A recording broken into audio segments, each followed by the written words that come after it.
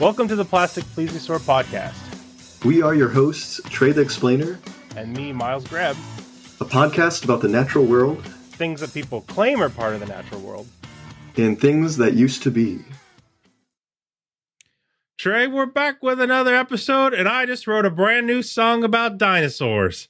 That's right. We're back, and you got the theme song. I don't know if I'll put my new song I wrote about dinosaurs in the episode, but if I do, people will love it because it is a great song that's enthusiastic and accurate.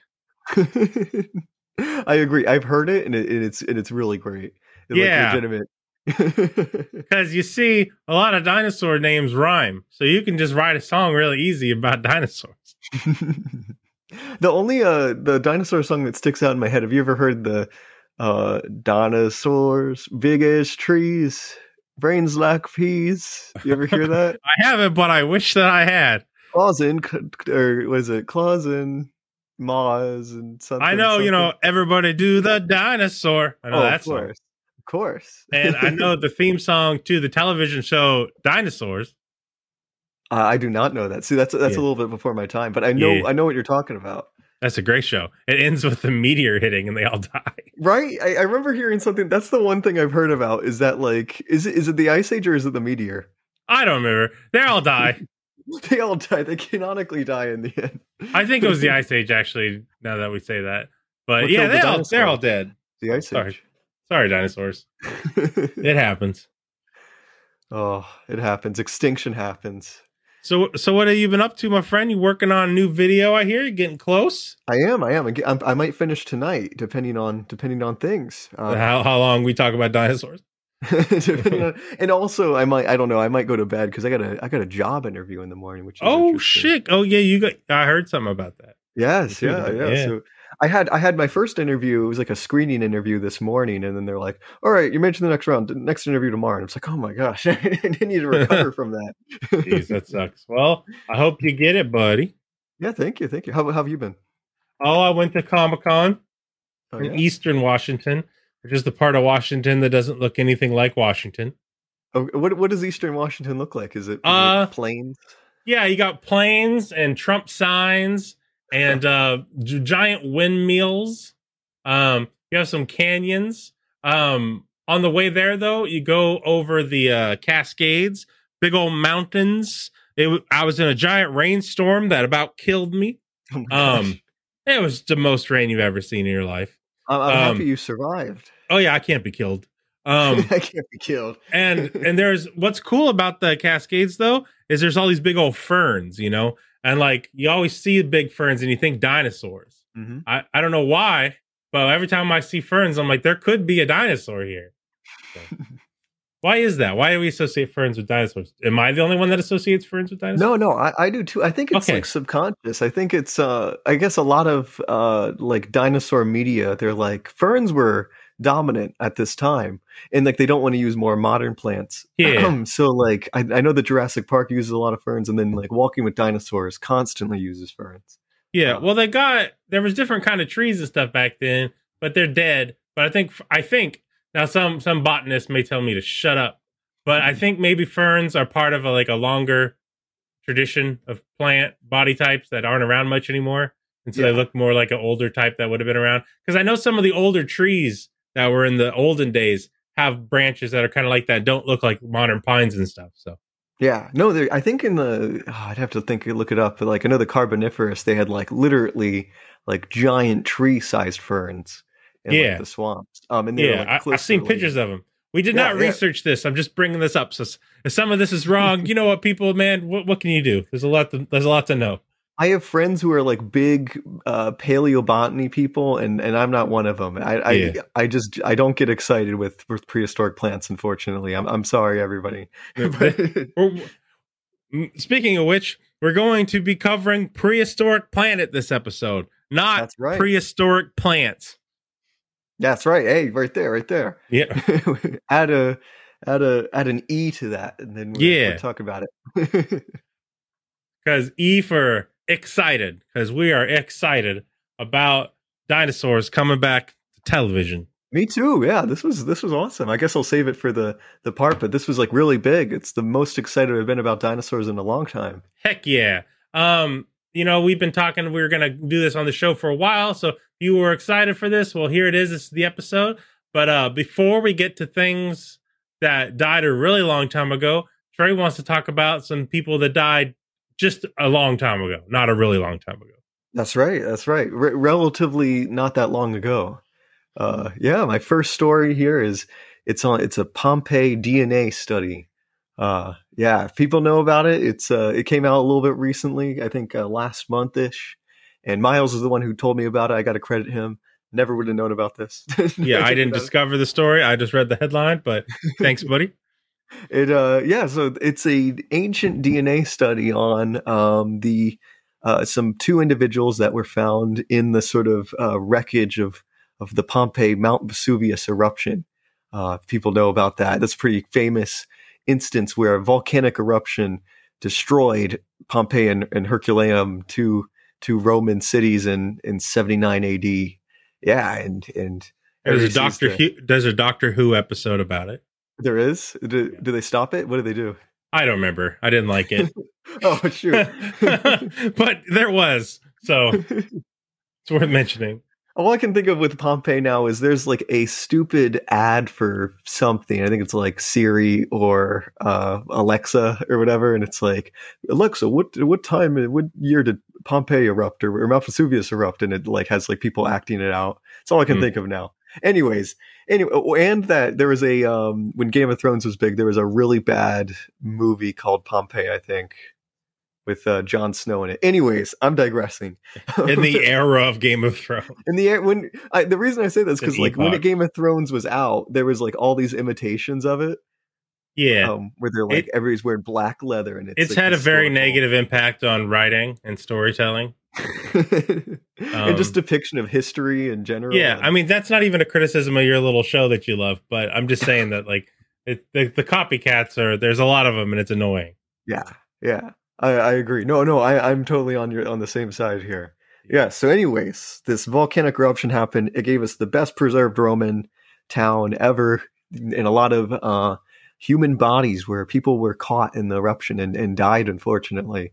And this study took two individuals, a male and a female, and tried to look at their DNA to get the genetic profile of these people using more recent ancient DNA techniques. Because back in the day, ancient DNA was so low coverage and everything was degraded that you couldn't really get much information out of it. But it's great that this stuff's coming out. And even in this example, even in this paper, they only got DNA from the male, individual A. Individual B, they got some DNA, but it was very low coverage. So I think they kind of gave up on that one.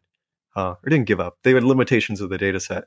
So the individuals, they have pictures of them. They're two skeletons that were found in a building. I forgot the name of the building. And individual A was a male. He was 35 to 40. He was 5'4". He was a little dude. Little dude. And I think the woman was actually pretty tall. She was over 50, and I forgot to write down her height. But she was. I guess that was probably normal height for the time period. Yeah, that makes sense. We're big. We have infinite calories. Yeah. So this is an imperial era Roman. This is sort of the height of the Roman Empire. Gotta think, who was the emperor at this time? People are gonna flame me if I don't know. I'll edit it so it sounds like you know. So I'm really smart. Should I look it up real quick? Yeah, just look it up and I'll Okay. I got you. AD Roman Emperor. It was Titus. Oh, Vespasian. It was Vespasian. Okay. Oh, of course it's Vespasian. You know Vespasian. He's one of my favorite emperors. Or wait, let me make sure this is actually Vespasian. No, this is Vespasian's son, who is also named Vespasian. Oh yes, Vespasian II. What a guy. So if I was gonna die under the emperor, I would die under him for sure. I had just rewatched the Godfather movies, I want to point out, so I can't be held responsible. That was the Godfather of Trump. No, well, he's a mafioso. Yeah, so this was under Vespasian. This is a big deal. Pliny the Elder, the famous writer, died in the eruption. Yeah, so their paper looked at these individuals for their genetic profile, because there was a really, really big paper, I think by Stanford last year as well, that studied like Roman Empire, genetic components, like migration patterns and stuff. And that was a big one. And this, I guess, is a more smaller scale study. Yeah, because the thing with Europe is Europe was colonized or humans migrated into Europe like 3 different times. Sure. In the past, and there's a lot of smaller, minor migrations, but like there's 3 main mass migrations that are like really apparent in the DNA. So the first ones are the Western European hunter-gatherers, and they were like the OGs. They were the Paleolithic like cavemen that lived in Europe for like in the Stone Age and stuff. But a little bit after them, in the early Neolithic, we know that there was a migration of like Anatolian or Middle Eastern farmers that crossed the Bosporus, or what's the other one? I don't know, the straits near in Turkey and stuff, and migrated into Europe and sort of mixed. It's a mix. There's a lot of theories on like what the colonization was like, if it was violent, if it was more gradual, if they were just like competed for resources and petered out. There's definitely a bit of mixing, and then that's the farmer migration. That's number 2, and then in the sort of late Neolithic towards almost the Bronze Age, there's the Yamnaya horse lord migration, which are the Indo-Europeans. They rode on horses and they conquered a whole bunch of people. And because they had horses. They had horses. They did, which evolved in the Americas. By the way. That's right. Isn't that weird? Yeah. I learned that surprisingly recently. Yeah, horses evolved in the Americas, then went extinct in the Americas, went over and like changed the history of Europe, and then were reintroduced into the Americas and changed the history of the Americas again. Yeah, very weird like history for horses. You never would have expected that. No, it seems like a retcon, but it's not. It seems like canon. A retcon, a like global Paleolithic retcon. Yeah, you're right. I feel like I could hear that explanation for like some type of like lore thing in like a universe. Yeah, it'd be like trying to tell me that Obi-Wan Kenobi left Tatooine and went on all these missions. Some ridiculous thing like that. I will agree with you. Oh gosh, no, I don't know if I want to talk about it because I don't. Keep on going. Let's talk about anthropology. So there was the last one was the horse lord migration. And it's the modern Europeans. They're a mix of these 3. Rohinians. Rohinians, right? Yeah, that's right. Rohinians. Yeah. They're a mix of each 3 of these. And most Europeans have a proportion of each of these 3 populations. Some people have more than others. Some people have more Yamnaya than other people, or more. The Anatolian actually makes up, I think, the majority. The Western European hunter-gatherers they make up a pretty smaller relative to the other ones, because they're like more ancient, and I guess they got replaced stronger. I guess I don't know. This is a lot of the mysteries of prehistory. We'll never. There's a lot of mysteries of just the Saxon invasion and what actually happened in the ethnic groups of Europe that happened in the last 1400 years. So yeah, and we're talking like literally, I don't know, 4,000, 5,000 more in some cases. Genetic history, and all this we probably wouldn't have known. There's some like pottery evidence of these migrations, but like the DNA is like the strongest thing that we got. Yeah. So they were looking at these individuals to see like, okay, of these ancestries, like what do they got? And the results, I'll be honest, the results were kind of boring. They're kind of like what I expected for it. Where like the individual from Italy matches people from Italy pretty close. They said that they were genetically similar to modern Italians and Sardinians. So, and Sardinia is the island, one of the islands off of Italy, in the Mediterranean. Yeah, they said that the Y chromosome haplotype, so the male line, is only found on Sardinia, not on the Italian mainland apparently anymore. And they said that the male lineage likely migrated to Italy during the Neolithic, and were part of that Anatolian farmer expansion at that time. Yeah, so, and then like they had pretty balanced ancestry from all 3 groups, with some North African and Near Eastern ancestry, so Middle Eastern as well. But it's all kind of mixed.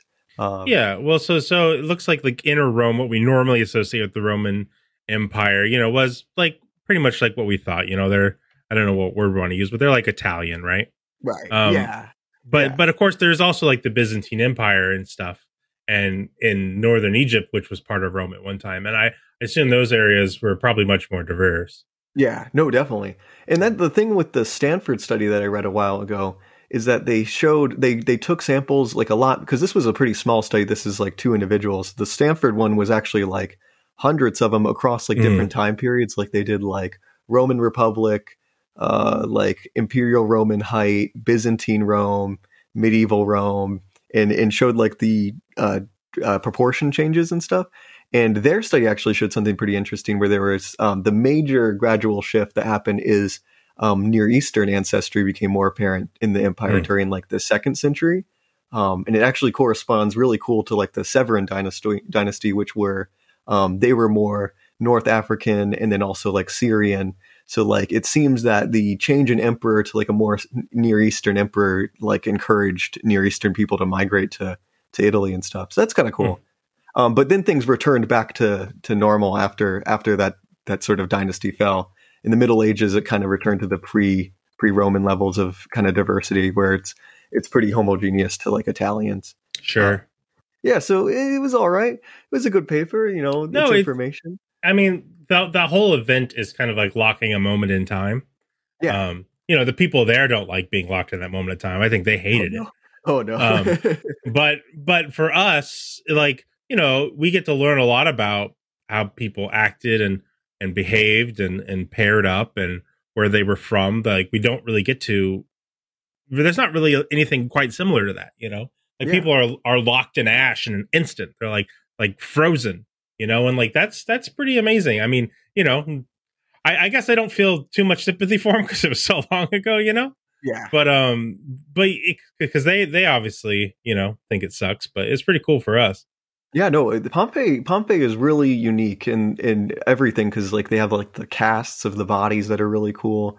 The artwork of Pompeii is like incredibly well preserved. Yeah. The funny thing about Pompeii is people were excavating Pompeii in like the Roman times, and there's like we have evidence of like looters climbing into tunnels and then the tunnels collapsing on them. So we know that people died, and then also there's some graffiti of looters in Pompeii as well. Or fucking looters, man! I wonder how many like things we lost. Archaeologists, like all the Egyptian stuff that is lost because of looters. Oh yeah, it's frustrating. It really is.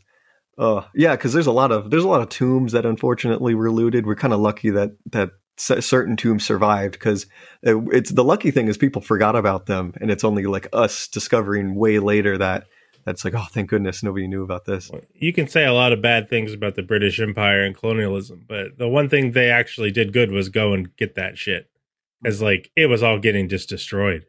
Like the people that lived there didn't give a fuck about it, and like the fact that like they found King Tut's stuff before looters did was, I don't know. I think it's really good that happens.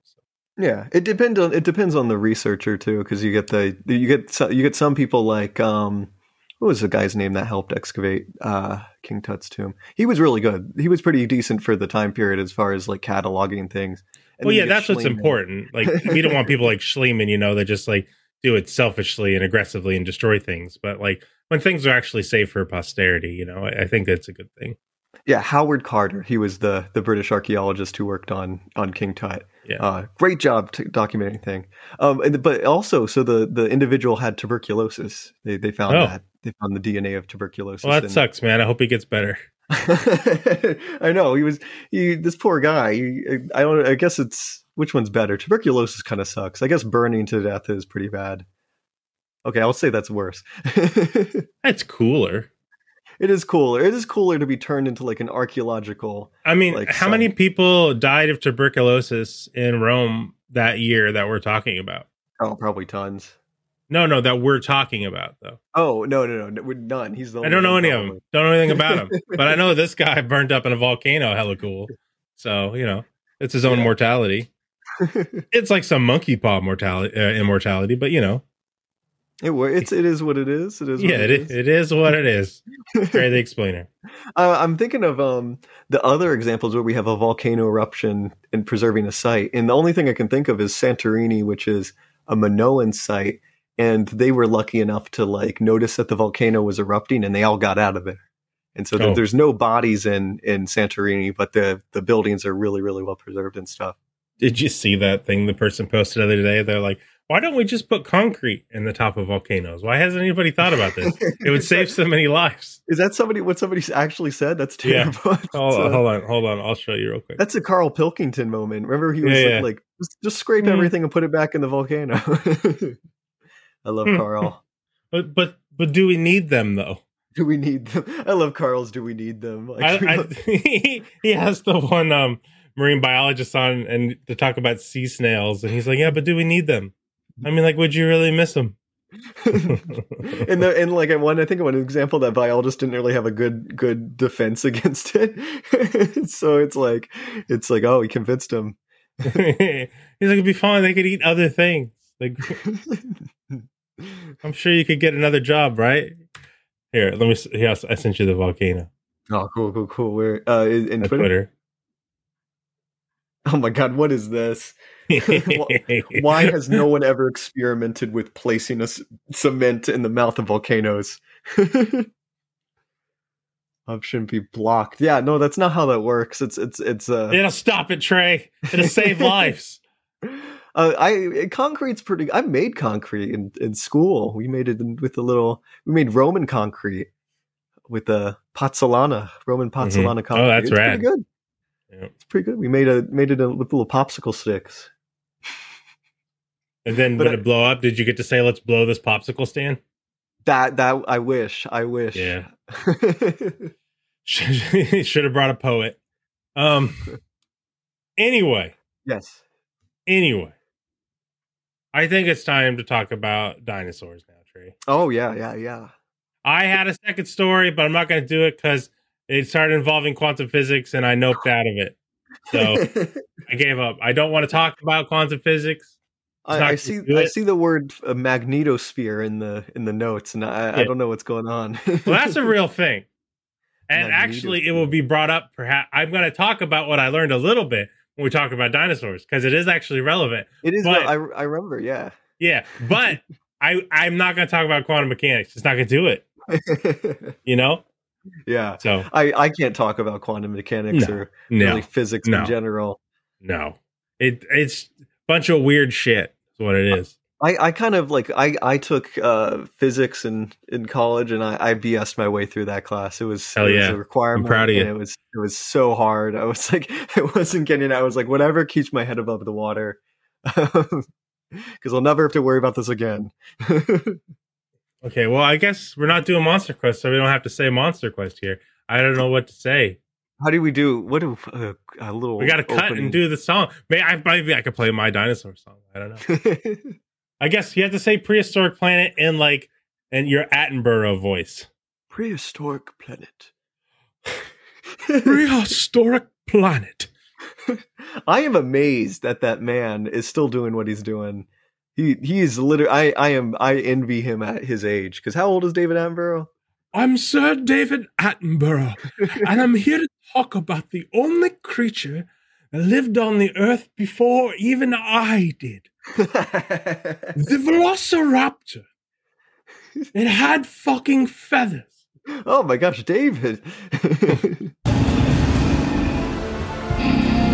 Planet Earth, 66 million years ago.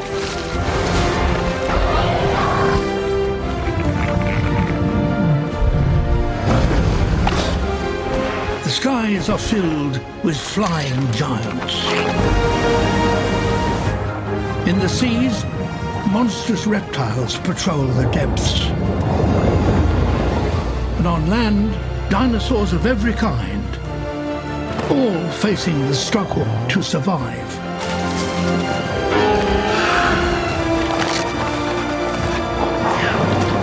We now know so much about a world that was ruled by the dinosaurs. This is their story.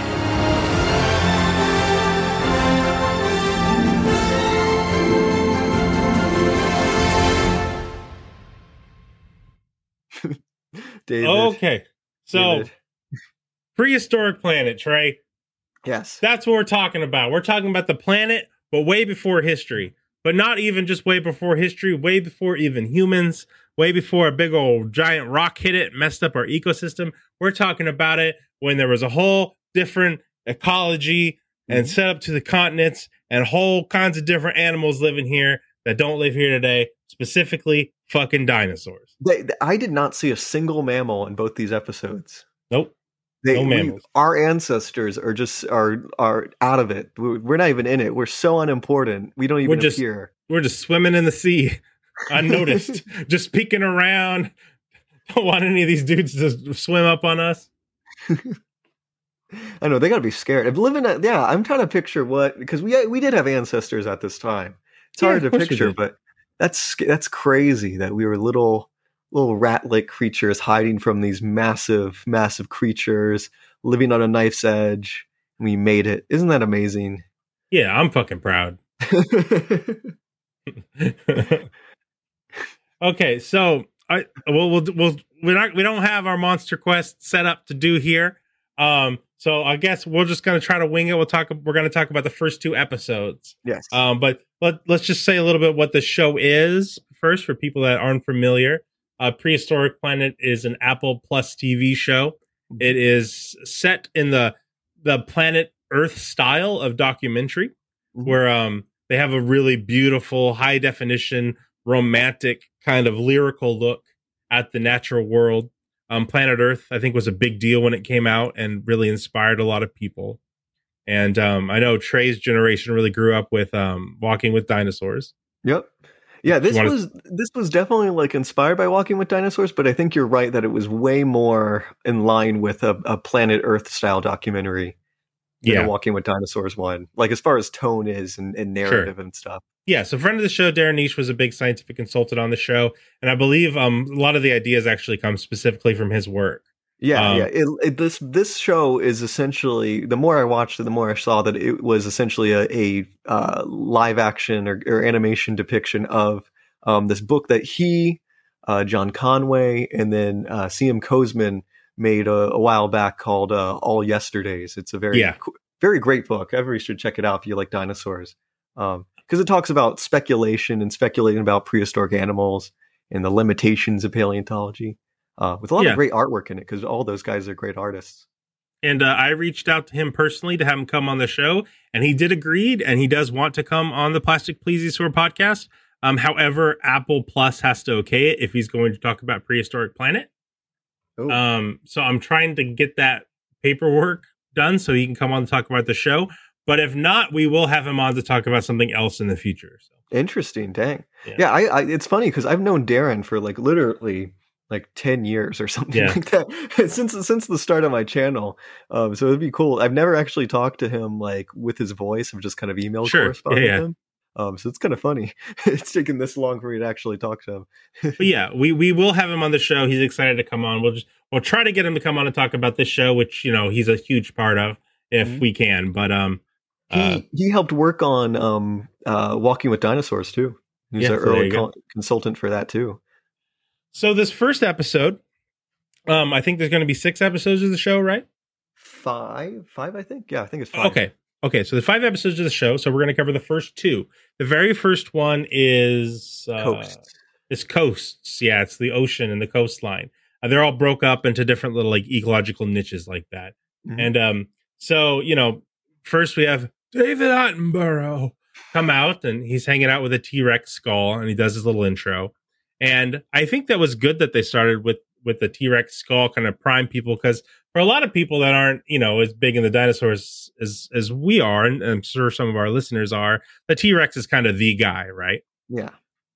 So to do that, kind of people like, oh, we're going to learn about T-Rex. I like T-Rex. T-Rex is like the big dinosaur people know. It's like T-Rex, Triceratops, Brachiosaurus, Stegosaurus, Velociraptor. And then after that, nobody knows anything. But general person, walk up to person on the street, they won't know what you're talking about.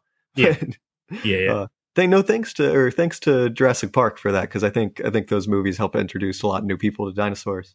Yeah, for sure. They were big when I was a kid. One thing too, before we get into this, I love dinosaurs a lot. I knew a lot more about dinosaurs when I was like 9, 10, 11 years old. than I think I do now. I'm going to do my best to say all the names right and stuff, but I'm not an expert on dinosaurs. I know more about like anthropology and stuff. So, don't come at me if I mess something up. I'm trying my best. Same with me. People know what I do with dinosaur names. You are a dinosaur, Trey. I mean, oh yes. I mean, pronouncing my own genuses or genres names. It's hard.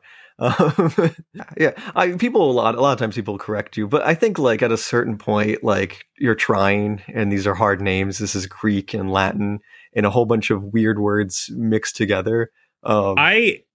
I think that scientists do science communication a disservice by not giving them more normal names, like common names, because you don't call a lion by its Latin name. Yeah, we have like look at a deer, an elk, and a moose, right? They're in like the same family. They have similar body types. They each have different names. It'd probably be hard to remember the difference between those three similar looking animals, although we can recognize their distinctiveness. But we can remember deer, elk, and moose, right? But like, if you know their names, I think maybe 10 of our listeners might know their Latin names.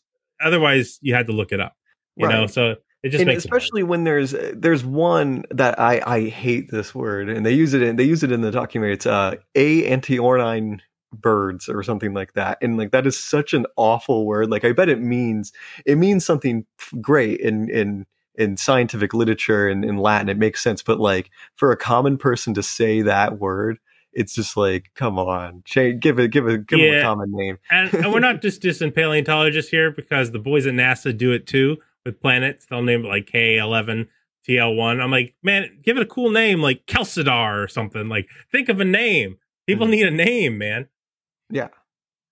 Anyway. The T-Rex, Tyrannosaurus Rex, great name. I don't know if we're just conditioned to like that more. Well, he's the king, you know? He is the king. Yeah. I guess there's just so many species in prehistory that it's hard to like make a cool name for each one of them. And you don't know which ones are going to become popular over time. Yeah, true. Yeah. Well, it is. So Prehistoric Planet, episode 1, we open up on the Western Interior Seaway. Yep. Now, this is the big sea that would have broken up North America, right? So you have like Appalachia toward the right and the other landmass to the left. And you have this big cut that goes down like a super Mississippi that breaks America in two, basically. Giant Mississippi River. Yeah. It's just a mega Mississippi, cuts the America in two. And this is kind of where we zoom in on. This is a structure that used to exist. And the first thing we see is Rexy himself. Mm-hmm. And you see a big male T-Rex, and he's out there swimming in this ocean, going over to an island.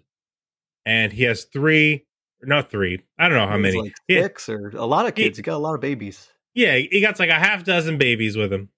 And they're going across this coast. Now, this scene's pretty novel because they're really trying to subvert some attitudes about T-Rex here, right? Yeah.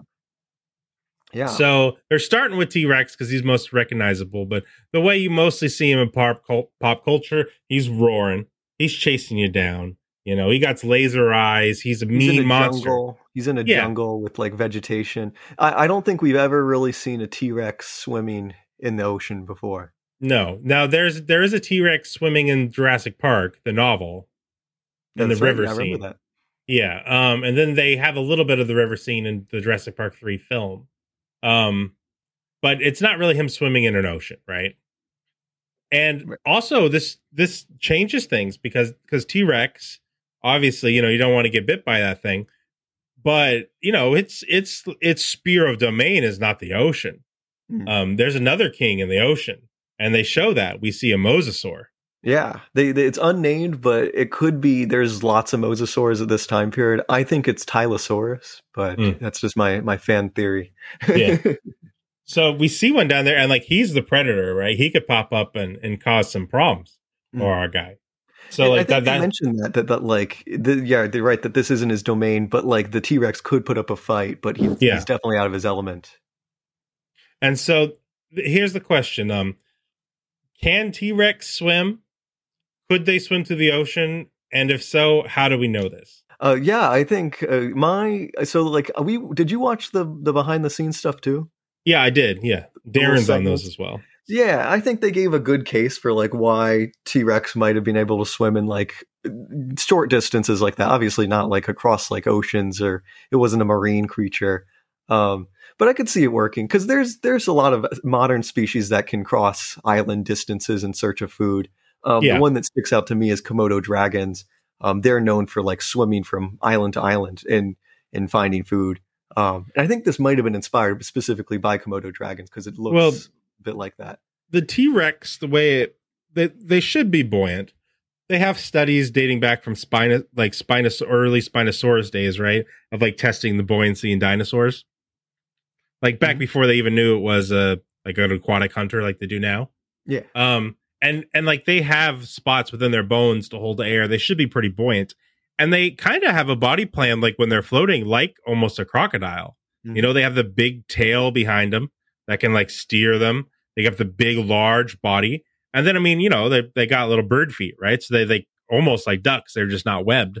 So like that's the big floating part, and they can like kick and push with their feet. That makes sense. And the fossils that they found, they mentioned that they found them in rivers, seabeds, and coastlines.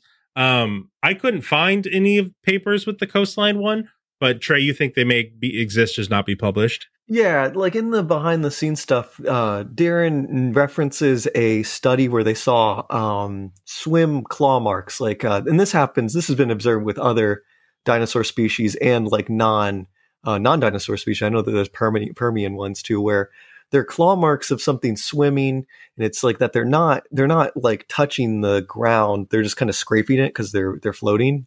And he references that there is apparently one that might be a T-Rex footprint like sequence. Yeah. As far as I know, I don't know if that's published or not, but the thing is with a lot of paleontology work, there's stuff that's known in research, but it's not published in peer review yet because there's a lot of backlog. Sure. There was one study I found published that showed like large theropod tracks in China in the Sichuan region. And you could see like basically getting out of the lakes or skimming the bottom when they swam. So it may not have been T-Rex specifically, but it's an animal that has a very similar body plan and would be related to T-Rex. So yeah, and that's the thing with a lot of paleontology stuff is you have to use. You're limited with your fossils, and so like you kind of have to use something called like phylogenetic bracketing, which is essentially like look at the close relatives, see what they also have, and you can kind of infer on the stuff that's missing on the species, that you're looking for. So I don't think it's like, I think it's pretty likely, especially if there's footprint evidence of it. But I guess you're right that we'll have to wait for that sort of information. Yeah, but it's highly plausible. I think that saying that the T-Rex could swim, I think, is pretty close to being true, based upon what we know about its body plan and other things that evolved down its line that have similar shapes and sizes. And I the only thing I wasn't certain if it's going to swim across the ocean because it might be scared of mosasaurs, right? Like, I mean, it might be a risk for a large predator to take, especially with babies. But also going to an island to teach its young how to hunt there might be worth the risk. So a good example for something that's aquatic and swims like a lot that I think of that like you wouldn't expect is like moose. Have you ever seen moose like literally swimming underwater? I have not seen one in person. I've seen a deer swim in person. That's crazy. I've seen moose swim on the internet. Yeah. So I wonder, like, without like seeing an animal in first person, if we would be able to infer that they can swim long distances, and moose can go crazy sometimes. Yeah. So. I saw a bunch of elk the other day, by the way, when I was going over the mountains. Oh, awesome. Cool. That's really cool. There's like 8 females by the lake. It's cool. That is really cool. The mosasaur was kind of cool to see because this is, I think, one of the first times I've seen a documentary depict mosasaurs with the tail flukes, the very shark-like tail flukes. Because before, even this was a relatively recent discovery where there was skin impressions of a mosasaur. I forgot what it was. I don't think it's Tylosaurus, but it has the shark-like tail fluke because that's soft tissue. You don't really see that without impressions, and so that's really cool. Before they depicted mosasaurs with like a snake, like a sea snake, like paddle tail. And so this is new. I'm like, whoa, look at that. Well, and we'll see some more mosasaur pretty soon coming up here too. Oh, yes.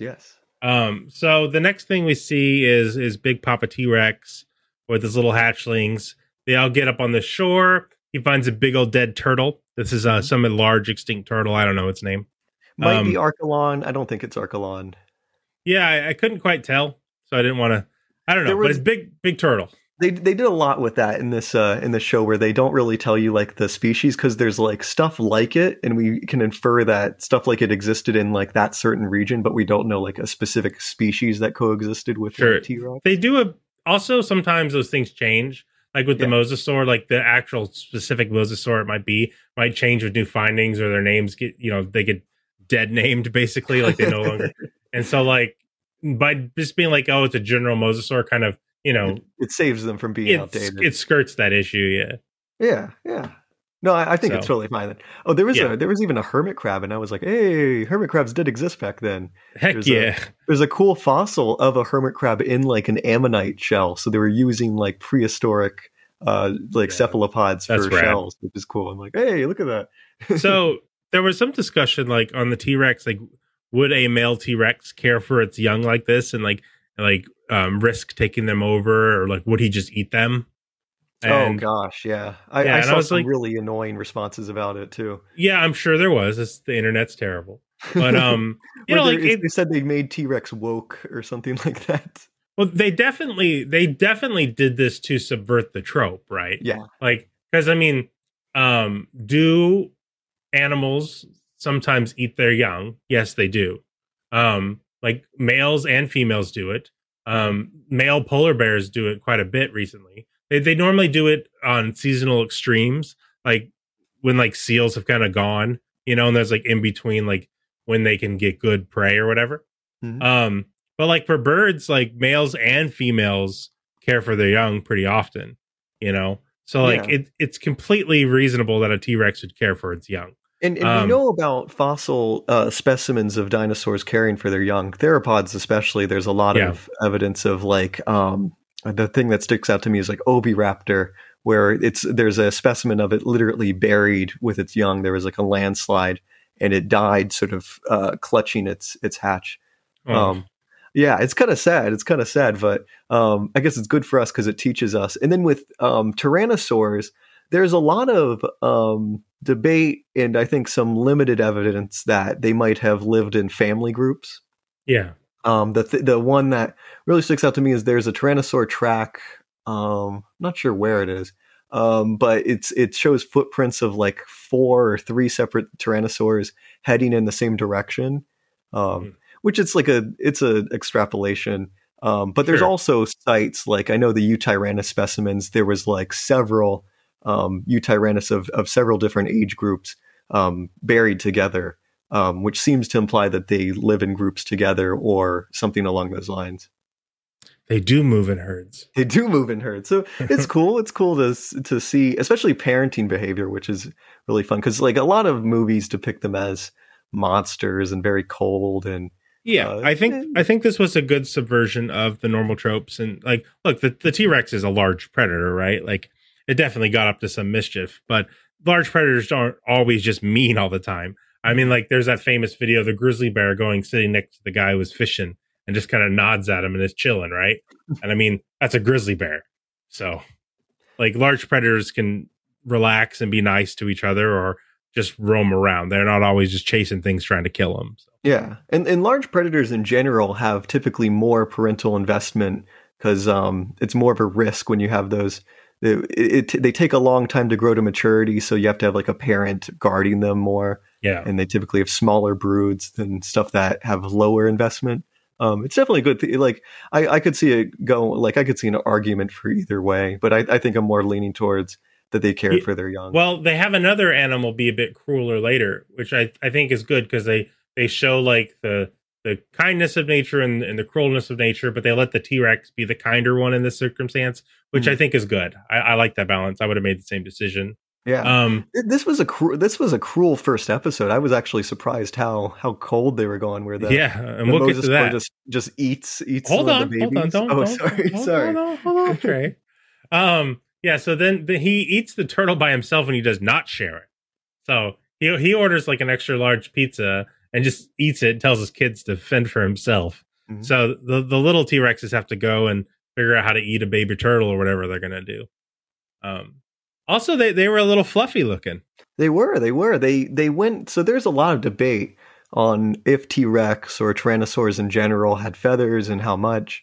And we know that certain Tyrannosaurs had feathers. Like Eutyrannus was like covered with very, what was the language they used in the paper? Very long feathers, like shaggy, like it looked almost.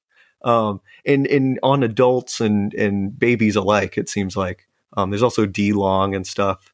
And T-Rex is one of the most debated things, and I've gotten in a lot of controversies, I guess, for making YouTube videos. You had like 3 videos about it.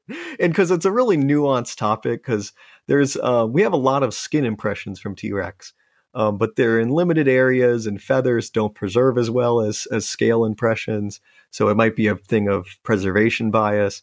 The thing with adult T-Rexes, the idea what I think is that they were majority covered in scales, but they might have had some sparse feathers on the midline of their body, like on their spine and stuff. Yeah, I think one of the arguments, I believe, against them having like large feathers, like you might see on like a raptor or like a modern raptor, I guess, is that like just thermally it wouldn't work out for them. They would just be too hot. Right. And yeah, and like Eutyrannus is an example where like the climate was colder than T-Rex's climate, so it probably was a little different climate, so they were shaggier for that reason. And you're right that it was like a thermodynamic kind of thing. And so, but there's also another argument where the babies might have been covered in filament fuzz like modern bird chicks do, and they just gradually lost them over time. Yeah, they got that little downy. Yeah, fuzz buckets. Yeah. With Tyrannosaurs, it's not like the feathers that they have. They look more like fur.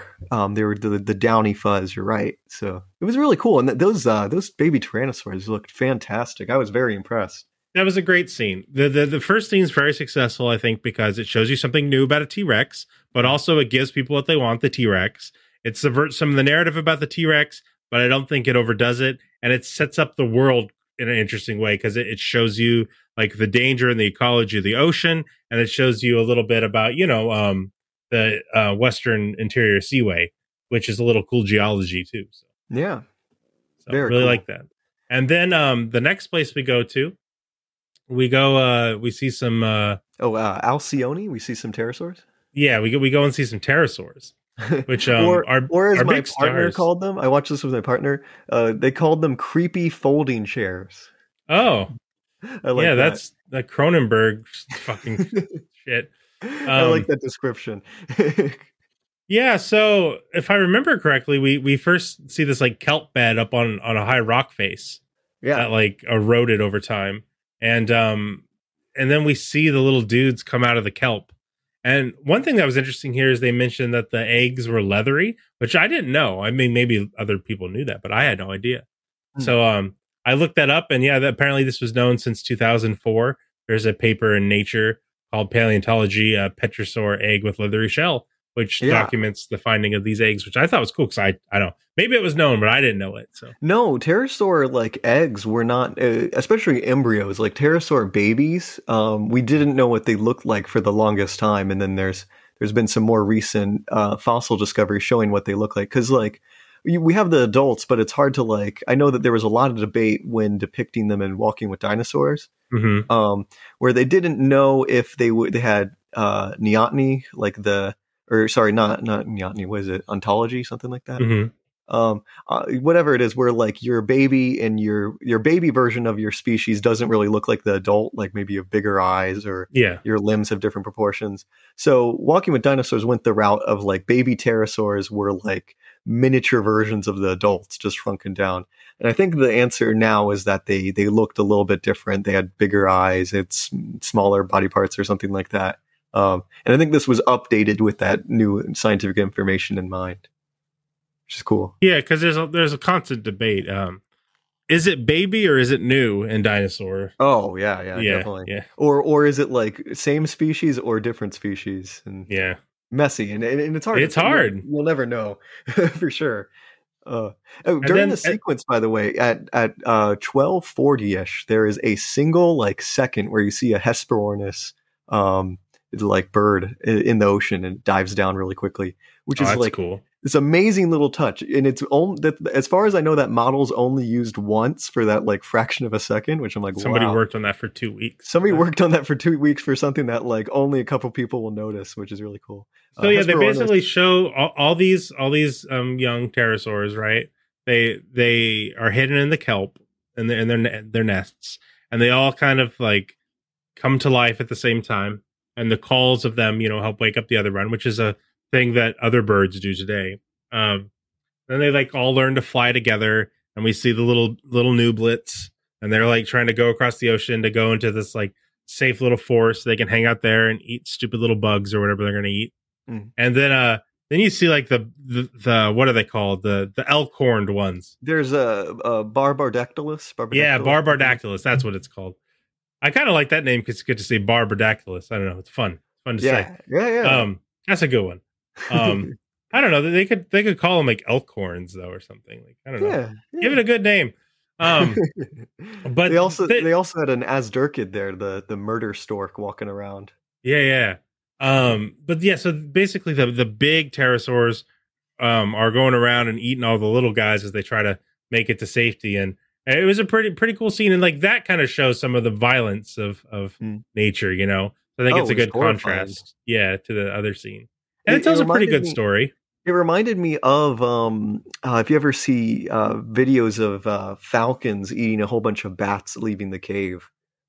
I haven't, but yeah, that happens in I think like Indonesia or some countries, and like the birds will just like swoop in and grab them, and it was a cool sequence. It made me realize like I've never really thought of like how unique pterosaurs are, because they're like giant like reptilian bats. Yeah. And like to imagine that the world was dominated by these things that flew around, like the show's basically dominated by them. They're in it a lot. Oh yeah. Because a lot of times they're pushed to the wayside. It's cool to see them have a more prominent appearance. Yeah, because I mean they're not dinosaurs. That's why it's Prehistoric Planet and not Walking with Dinosaurs 2. Right. So yeah, that was also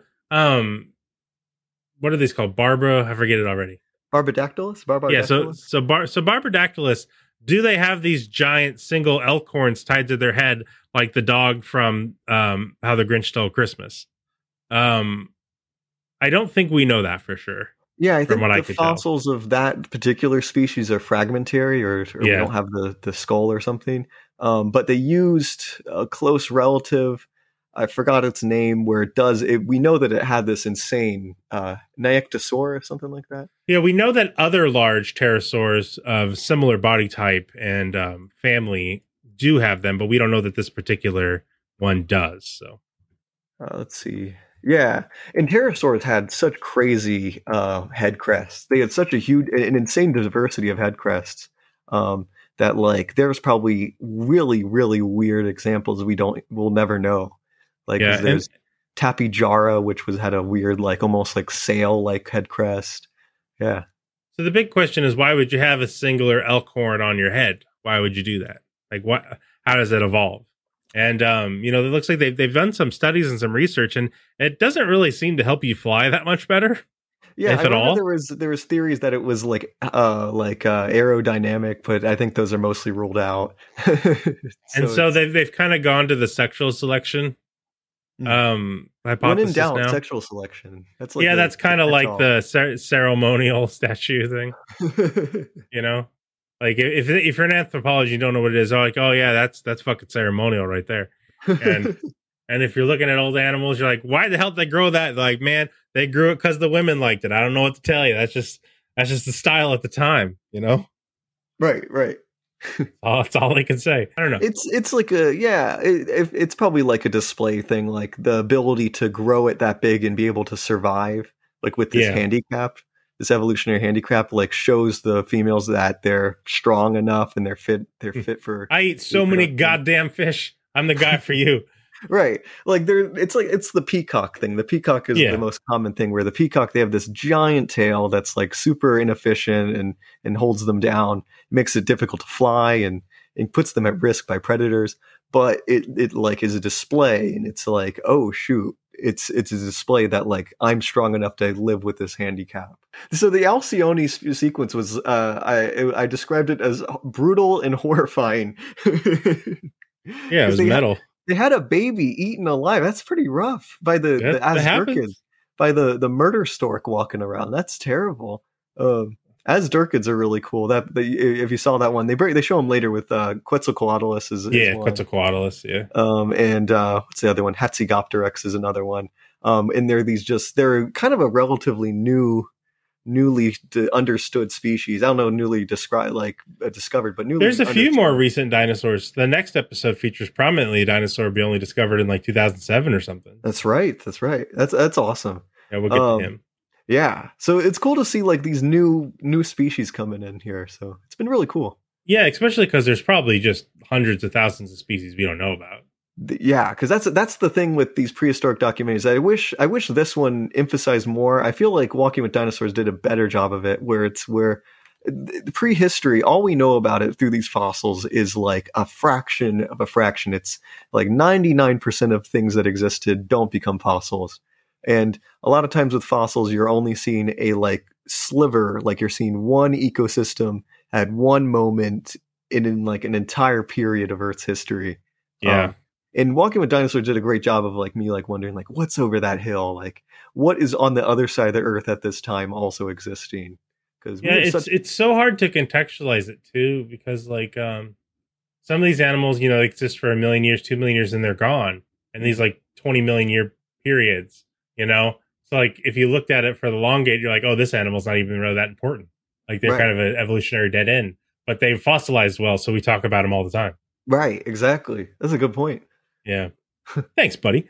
No, of course. Right. Yes, there's the Mosasaur sequence, and this one was really cool because it's Hoffman's Mosasaur.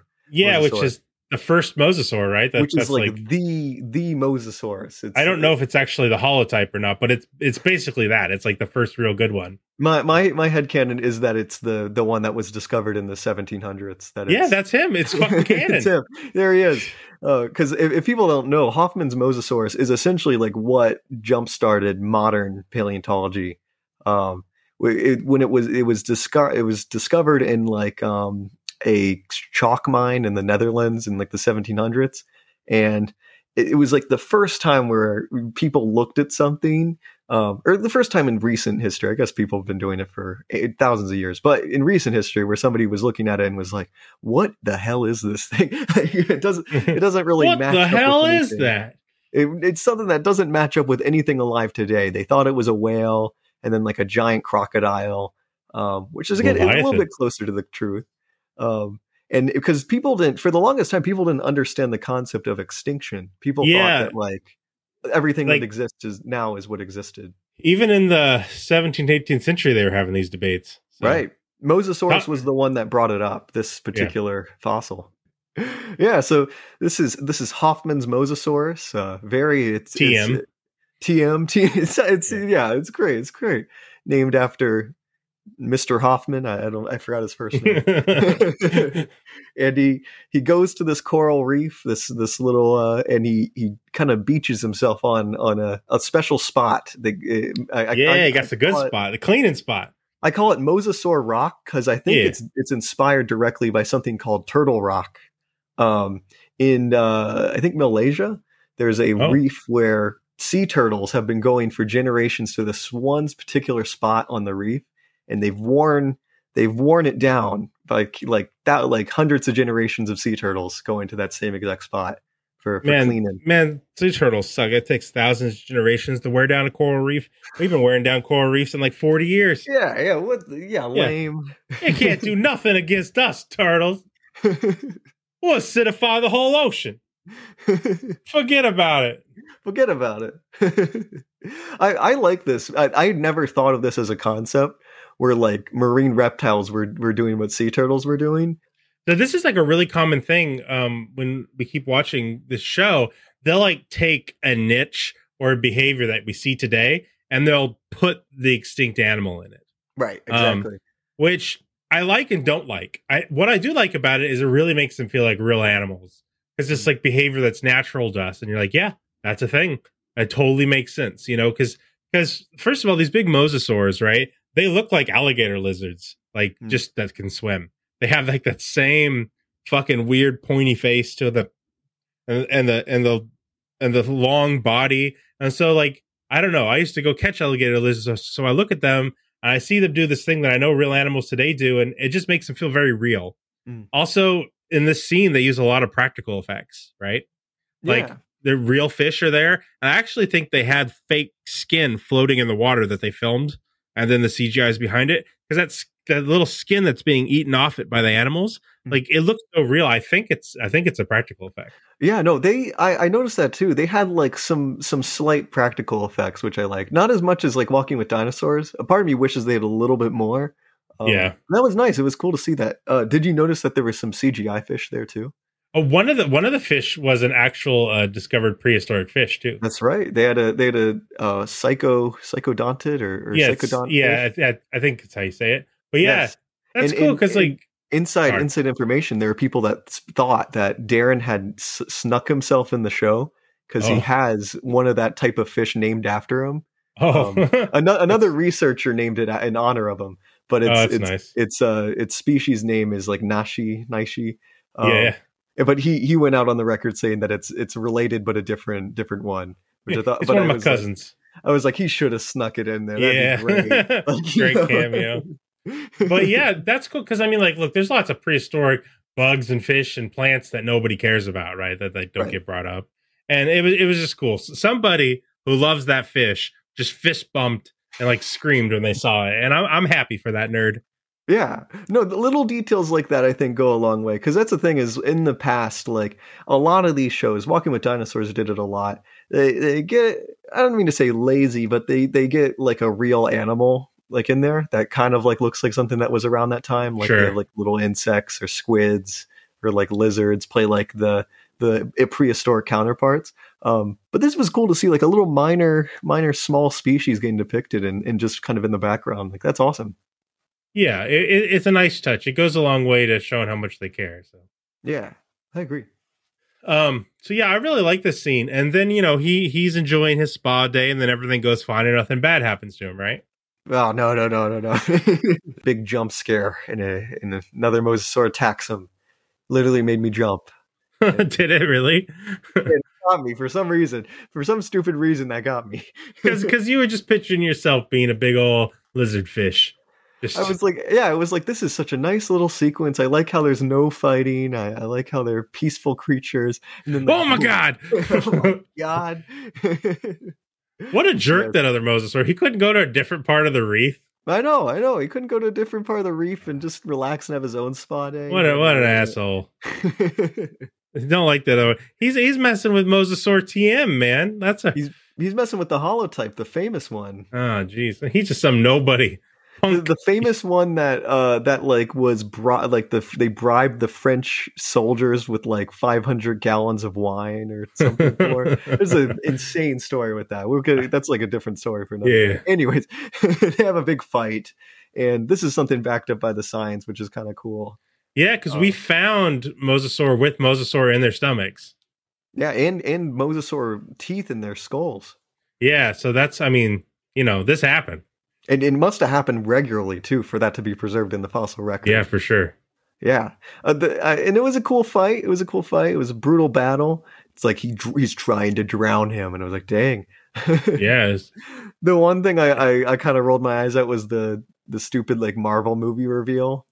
Oh yeah. Where he came out of the dust and it's like, yeah.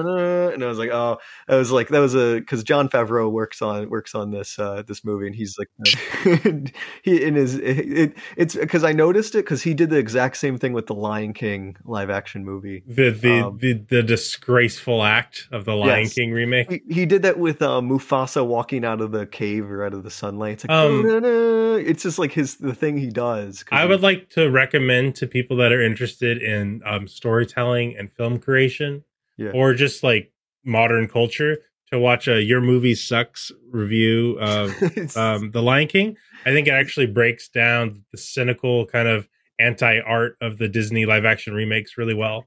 His like 12-hour review. Like, yeah, I know. I actually think it's a really good essay No, that I love his stuff. describes this kind of, I think it's a culturally destructive phenomenon Mhm. of the Disney live action Lion King movie. So Yeah. So Yeah. the guy that made that, it helped make this. yeah, I wonder what he really did, but I think you could watch that Lion King movie and be like, he just should make documentaries with CGI, like, and that's exactly what he did. I don't know. I guess my opinion, if I watch somebody get given the Lion King story, one of the most beloved stories ever, and then like you make it worse, I would not say that guy is good at telling stories. Arguably, I think he's not good at telling stories, because I think that's one of the sort of weak points of this series, is that there's not a strong narrative between storylines. Yeah, I agree with that. I wasn't going to kind of bring up that criticism, but yeah, I think that it's a little unclear kind of the interconnectedness of these. They're just kind of sharing an ecosystem, but they're actually also popping around the world a little bit. Mm-hmm. Like they go over to what's that sunken continent's name? Oh, Zealandia or yeah, Zealandia. Yeah, because they hop over to Zealandia, which is an actual sunken continent, unlike the mythological ones we have today, which is the continent that like New Zealand is hooked to, right? Mm-hmm. So like, yeah, they go over there and hang out, and that's cool and everything, but like, it just kind of, there's no narrative to follow, really. Yeah, they're just little blips, and I know I'm talking about Walking with Dinosaurs so much, but it's something. That's okay. It was informative to you. It matters. Yeah. So. It did that much better, where it created like characters and villains, which I know is kind of weird to like think of with like dinosaurs or in something that's supposed to be like a documentary. We're humans. We like that shit. So yeah. In like Walking with Dinosaurs, they had that like one like the giant of the sky sticks out to me with like the one hero pterosaur that you really get to know and kind of root for, and then he dies, and then you're like, oh crap, and you see the trials he goes through, and you're seeing like his I guess pterosaur's eye view of like the prehistoric world at that time. So it's like a slice of life almost, which is kind of cool. Yeah, I think it helps you conceptualize it, because look, this is an alien world. I know it's our world, but it's not, like right. We evolved millions of years after this. Like I said, our ancestors are scared shitless in the woods at this point. So it just helps to have something with, you don't need to anthropomorphize it too much, but something that's just going through a day really helps you kind of grasp it. I think they do a little bit better of that in the next episode. So yeah, I think so too. Yeah. I think I definitely agree with what you said there. Yeah. So we see the Mosasaur dust up. That part was really cool. I liked it. All very probable to me. I don't think we have evidence of them like getting spa treatments, but definitely a thing they could have done, right? So right. But then the greatest of all creatures shows up. Yes, I was like, we're finally talking about plesiosaurs. It's our boys. Plastic plesiosaur podcast. It's us. They put them in there for us. I'm certain of it. Now these ones aren't plastic. They're a polygonal. Yes. But they are an artifice of a plesiosaur, so it's basically the same thing. Yeah, you're right.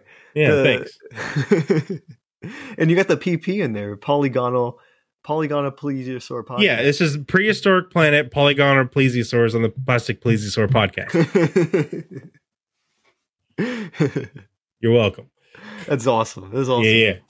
They were Tyrannosaurus, right? Tyrannosaurus. Yeah. So they were a part of the plesiosaur. I guess it's not a family. I don't know all the polygenetic shit, but whatever. Yeah. They're plesiosaurs, right? These ones are related to I think Elasmosaurus, which is like this Elasmosaurus was really cool, where it had like just an insanely long neck. Even for plesiosaurs, it's pretty insane, because there's a lot of plesiosaurs that really didn't have long necks. Yeah, they had kind of stubby ones, because they don't need them, right? They're just like moving quick through the water and grabbing fish. So yeah, and it's funny seeing, because this entire show takes place during the late Cretaceous, and like the late Cretaceous. I'm gonna be honest, the late Cretaceous was kind of a little boring for marine life, because it was like the heyday of like the giant marine reptiles had already kind of passed. Like really, really giant. We're thinking like whale sized, like ichthyosaurs were gone by this point. But it's cool to see. I wonder if you're saying that, and like that's because there was like fucking like 10-story tall jellyfish that existed at this time that didn't fossilize, so we don't know anything about them. So you're talking all this shit, and you just like we just don't know what the hell we're talking about. That is a big thing. That's like I wonder, because they're like, I think of like giant squids, like those barely, like almost never fossilize. So all I'm saying is there seems to be niches on Earth that when there's not a creature evolves into that niche, right? So if we're like, oh, like where are all these things? I'm like, they're probably there. We just don't know where they're at. Right. We don't know any of like the benthic, like the stuff that lived at like the bottom of the ocean. We don't really have too many fossils of that kind of stuff at this time. So there's a lot of room for really. There's so much stuff we'll never know what actually existed, which sucks. Which I blame Jon Favreau for that. I know there's been like speculative, like filter feeding mosasaurs and stuff. That like they're entirely speculative. There's no evidence of them, but like something that could have existed and stuff. I mean, there's deep sea gigantes, and there should be deep sea monster fish from back then, right? Yeah, I think so too. So this Durangosaurus, it's a mother and son or something like that. And they're going to the coast. She's going to find a new mate with her son, and they're getting rocks too. Yeah. It's like it's like a Breaking Bad episode. And these rocks were used for we've actually found these in a lot of dinosaurs and plesiosaurs. These smooth rocks. Some of them have like hundreds of them in their stomachs. And there's a debate on them.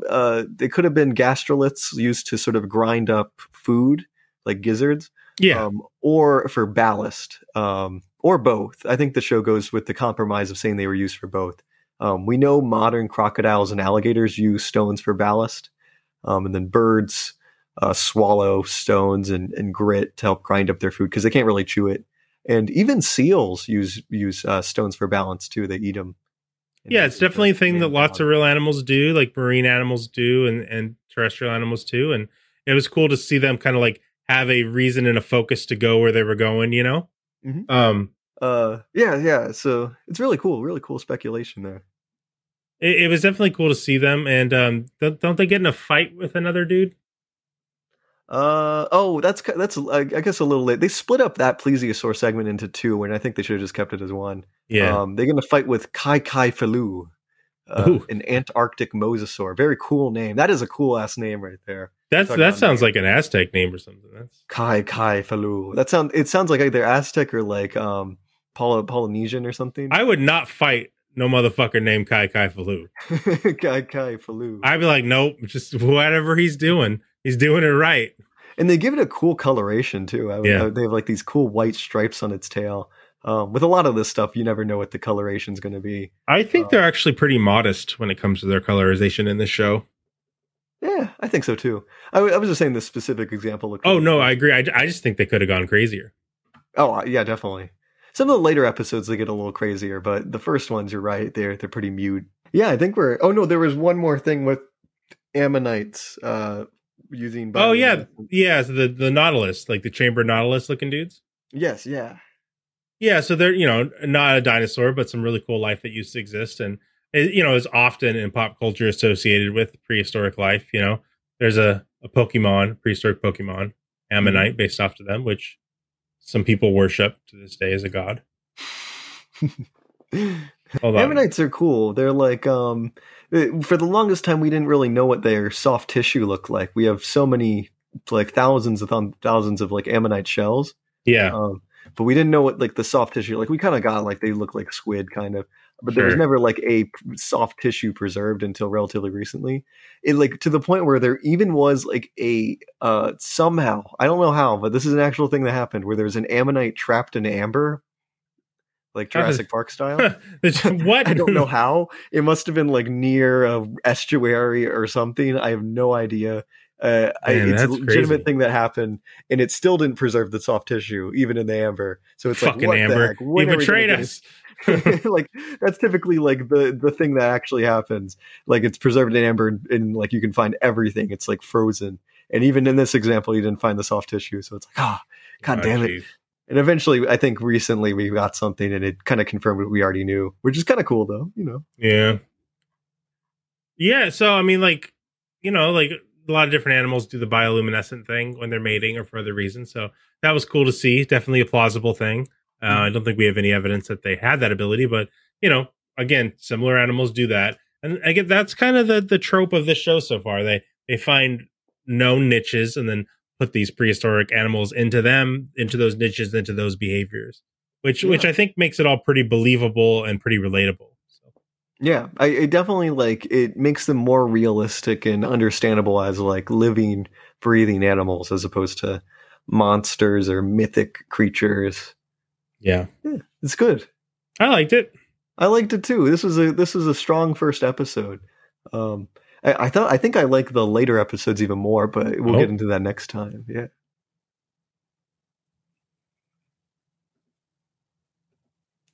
Oh yeah. How should we start it? Can you hear me? Yeah. Okay, sweet. So the first episode, I think we both think it was pretty good. Pretty good episode. Yeah, pretty good. I give it about a 7 out of 10. I will give it I'm seeing how I'm going to grade it. Maybe I'll go 7. I think I'll go 7 with all right. Good grade. Smart grade. Good grade. I'm going to grade them relative to each other. Yeah. And I don't think it was the best one they got, but yeah, it's fair enough. But it was good. We got to see a plesiosaur, so like that. Yes. But now we go to a faraway place where the Karen and caravans roam. Every time I make an Aladdin joke, you do not like my Aladdin joke. I just don't get the Aladdin jokes. I'll cut. I'm just gotta give up on my Aladdin jokes. I don't think I've have I seen Aladdin all the way through? I don't know. I assumed you had. I thought I did. Maybe it's been a while. Maybe I need to rewatch. It's okay, buddy. The last one I had to put the clip in because you didn't get it.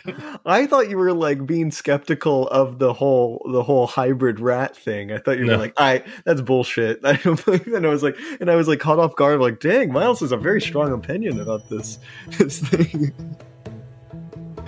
My bad. I'm sorry. I need to be more cultured. It's okay, buddy. It's okay. I love you. Don't worry. I come from a land, from a faraway place, where the caravan camels roam. Where it's flat and immense and the heat is intense. It's barbaric, but hey, it's home. When the wind's from the east and the sun's from the west and the sand in the glass is right, come on down, stop on by, hop a carpet and fly to another Arabian night. Anyways, so we go to the desert planet, Dune, Arrakis, Tatooine. Yeah. So we go to the hot sands. Mm-hmm. Where is this exactly? It's wherever. It's a late Cretaceous, wherever there are deserts. Okay, yeah, because I don't remember them saying which desert it was. I think the opening, the Dreadnoughtus opening sequence was South America. Okay. Aren't they from Mongolia? Well, there's another one in Mongolia. Oh, somewhere in the early aughts, mid aughts, this Dreadnoughtus dinosaur was discovered, right? Mm-hmm. And it's one of the largest complete fossils we have of one of the bigger dinosaurs, and it's just super impressive. And we have its femur I don't know 90% intact or some crazy thing like that. It looks awesome. Mm-hmm. And this is one of the best recreations of this dinosaur. And it's I don't know. I thought it was really cool seeing we get to see all of them the dreadnoughts march onto screen together, and that is a lot of mass because they're 65 tons each. Oh yeah, they're insanely big, and I love the music and the noises for the sequence in particular. The boom, each footstep was great. Yeah, so I mean, because an elephant is 5 tons. These guys are 65, so that's how fucking big they are. That's the thing about the Mesozoic that's upsetting is that nothing on that scale, megafauna that huge, has occurred on land before and since, seemingly. Well, it seems to push the limits of what is possible. Yeah, I know, right? Exactly. It almost seems impossible that the blood itself could circulate and get enough oxygen, that it could get enough calories to survive at this height. And This is the extent of this creature's evolutionary line, because the other sauropods were like dying off, right? Yeah. At this point in history. The last of the sauropods are the titanosaurs, which is what Dreadnoughtus was part of. And yeah, they were a dying breed. The Jurassic was sort of like the peak of them. And then they petered out into the Cretaceous. And sauropods are long necks, if you didn't know the terminology there. So yeah, basically like the long neck dinosaurs, a whole bunch of them, different kinds, all over the world, different sizes, some big, some small, some maybe even had little spiky things on their back, although that's debatable. You hear about that? What do you? Is it Diplodocus or? I forget the names, but there's the one that people thought had spikes on its back. Oh, yeah. The one that had the really cool badass, shoulder blade kind of. But then people said that it might be like a messed up rib cage thing and not. I forget the whole story. Oh, that's what they do in paleontology a lot of times. They introduce this really cool concept and they're like, maybe it didn't look like that actually. This guy had a flame breath. Oh my God. I don't know if he had flame breath. We may have misspoke. What? So yeah, like they have this massive line of animals and like the ones left at the end were like the giant ones. Right. So like the biggest. It's like late stage capitalism dinosaur edition. Like they just turned into crazy uncontrollable monsters at the end. People probably don't like me saying monster because half the point of this is to show they're not monsters. But I mean, they're really big dudes, right? Sauropods are the closest we ever got to kaiju. Yeah. On land, yeah. Yeah, so it was a cool sequence. It was really cool. I liked how they were violent. They were not the gentle giant kind of idea typically you see in paleo media. That's true. They kind of subverted the narrative a bit, just like they did with the T-Rex, where they kind of made him a bit more gentle. They took the long necks, who we know from Singing and Motherly Love from Land Before Time, and we got to watch them fight, you know? Yeah, and really fight. This is kind of based on, I think, an idea. I don't know if he's the one who he originated it, but he definitely promoted it. Mark Whitten made a painting called like Bronto Smash or something. There's like brontosauruses smashing like against each other, and his ideology or his reasoning was that like the neck bones are really reinforced or something. They're kind of built for smashing into, like they could withstand the impact of like smashing into each other. So speculation is that they used them as a weapon in battle against each other, which is possible, you know. Yeah, I think it's in Planet Earth too, but it might have been one of the other spin-offs after that. There's like a fight between two giraffes, which is extremely violent. Yeah, you know? Yeah. I never knew that they did that, but they can get really crazy. They actually use some like game theory on each other in the fight too. There's like some interesting tactics. Like you should look that up if you haven't seen. I know you have, but like the fight with the giraffes is pretty crazy, brutal fight. It's actually much more brutal than this fight. Right. Because they're using the horns, they're using their like reinforced skull to like punch each other. I mean, they're out in the desert, so they're getting dehydrated, right? So they're like just coughing up phlegm and bleeding. And I mean, even if you win, you might die from exhaustion. Right. Like the fight's fucking serious. You don't want to get in a fist fight in the desert. It's just it's the worst place. Or a neck fight, you know, whatever. It was pretty serious fight, and it looked like they fought to the death, right? That's the implication. So yeah, the leader one that was there, they said he was covered in dust, white with dust or something like that. He died, and like his body was left in the desert. Man, that's like, dang. And they also had the speculation of like the air sacs, display air sacs. Yeah, now this is one of their bold speculations. Yes, this is their few really bold ones. So I like that. Now you may think I might not like it because it's pretty speculative and there isn't good fossil evidence, and there's only kind of modern analogies. Like frogs do this, and other animals have similar things, but like we don't know what fucking sauropods did, right? Like. But I kind of like that because they obviously are going to have adaptations that we don't expect, you know, and stuff that's just not in the fossil record. Yeah, it's not in the fossil record, like colors and weird soft tissue stuff. It's going to be there.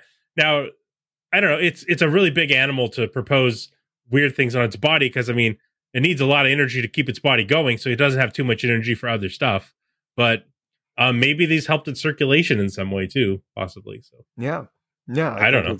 I think it's possible. It's a very bold speculation, but you know, it's within the bounds. I liked it. It was one of my favorite parts of this episode, actually. So. Oh, nice. That's awesome. Yeah, because I just like to see them try stuff. You know, they're showing us a lot of stuff that is new or that we know for sure and doing it really well. But it's also really cool to see some speculative stuff because I think it shows biology doesn't know everything yet. There's a lot to learn, and I think it helps keep that imagination and kind of wonder there as well. So yeah, it does exactly what All Yesterdays, that the book that this is kind of based off of. The whole point of it is going crazy with speculation, essentially. Yeah, because there's a segment of the book where it talks about like what a paleontologist in like the far future would speculate about us, and like what's not preserved and all that in the fossil record. It's cool because they use like our ideas about dinosaurs and stuff like skin wrapping and like rhinos that don't have horns because those don't really preserve in the fossil record all the time. So it's cool.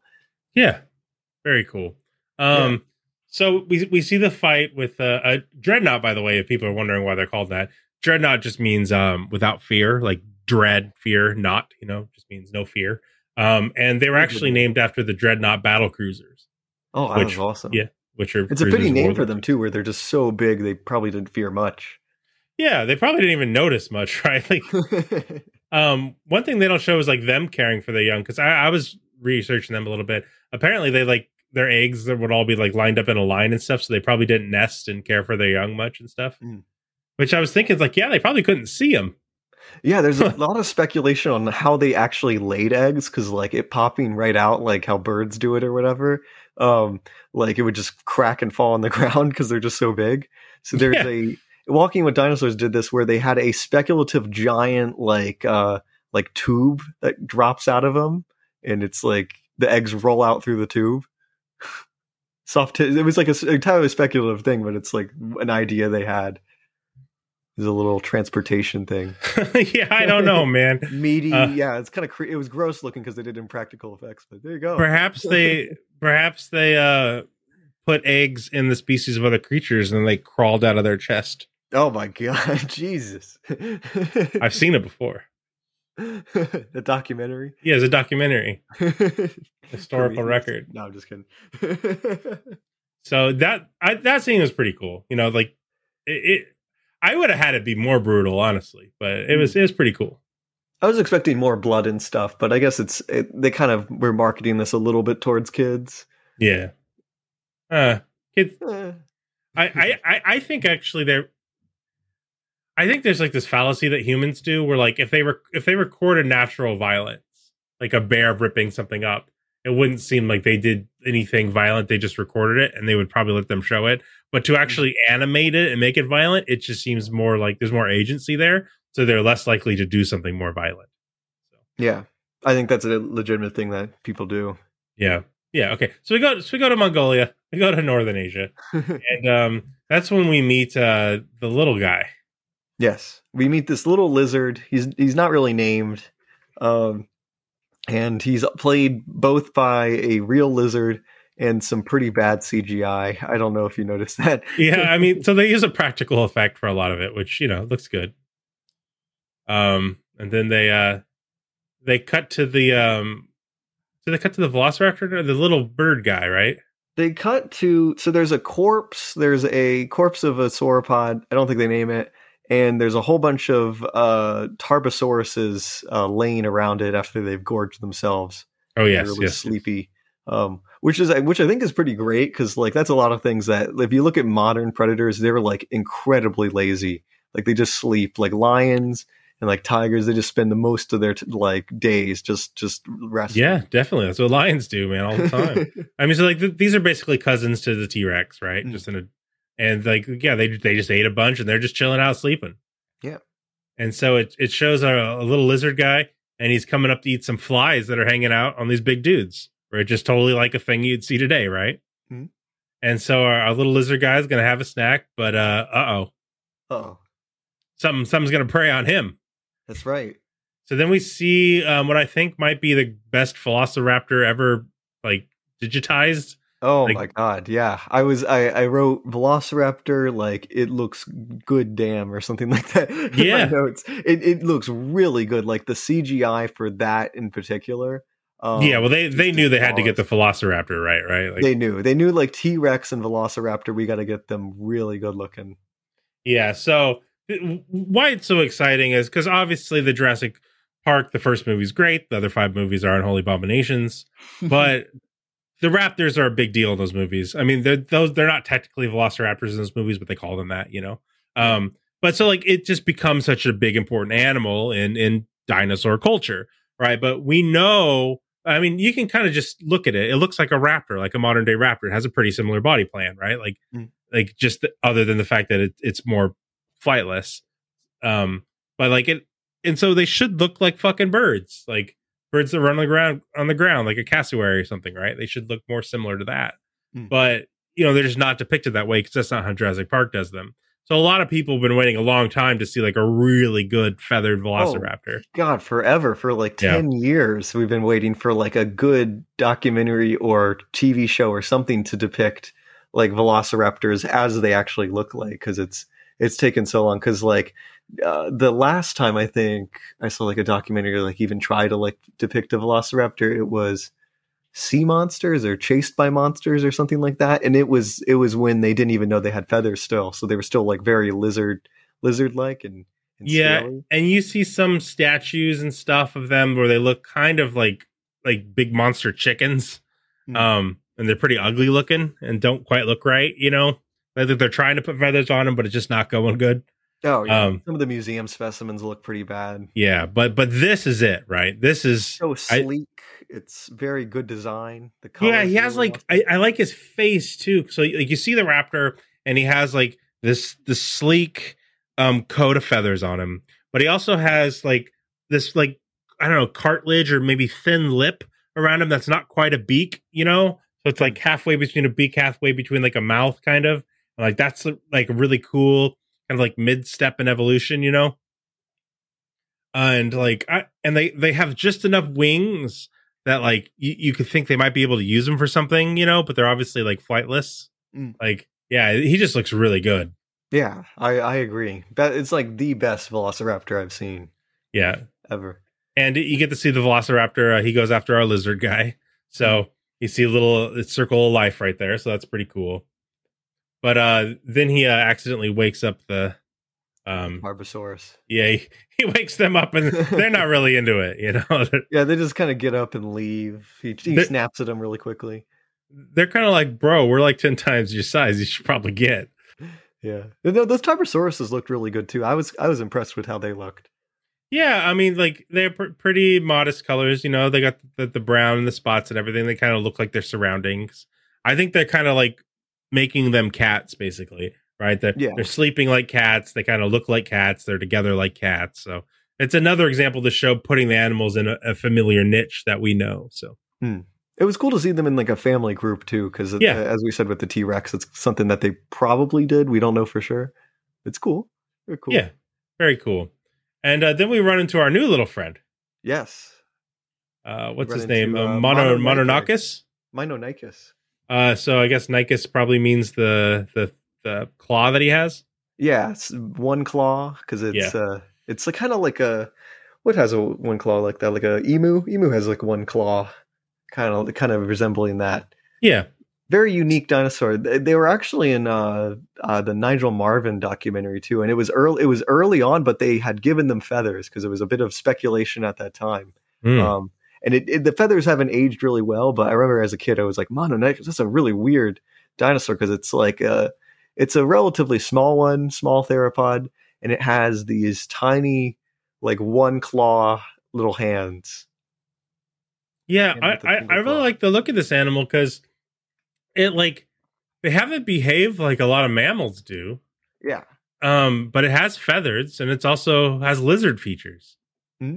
Right? So it's like it was kind of like they merged like a fennec fox and like a century bird from like Africa, like they merged them into one. It was kind of cool. Yeah, so we see it like it's around. He's almost the main character of this episode. I kind of wish they set it up so you see him first, and he like runs into all the things. I think they should have done that. Probably, I think so too. It would help create a better narrative and help ground it. Because also I like this dude. I want to root for him. Cute little face. I like the little browning that he has around his eyes. It's almost like when people put black on their eyes for sports, same kind of thing. And he's fluffy. He's cute. He has that barn owl kind of eye too. So he looks like so many different creatures. It's like I don't know. He's awesome. It makes I it like feel him. like really realistic, yeah. And then he makes these cute little fox sounds. He's like, meh. Yeah, so he like, has like a highly evolved claw, which is his name, right? So basically, like he's like an anteater where he just like goes into. And anteaters, of course, don't eat ants; they eat termites, and so that's what this guy does too. And you see him like go right into a log and just eat a bunch of termites, and he has a tongue that's evolved for just reaching out and grabbing those things. Mm-hmm. So that was really cool to see. He's like highly evolved for this life. This guy has so many different niches that he falls into. Yeah, that was a piece of speculation, the long tongue. Yeah. But it's something we can't prove or disprove because we don't have the tongue. So we never know. We know that Mononicus was probably an insect eater, though. Like I think that's pretty clear. So a long tongue would be like fitting with its kind of niche. I think this is my second favorite part of the episode, but this is my favorite guy. Was just this little dude living in the desert. I liked him running out of the rain, and he curls up into in that cave. That was a nice little shot. Yeah, because they almost have the little burrows up there looking things.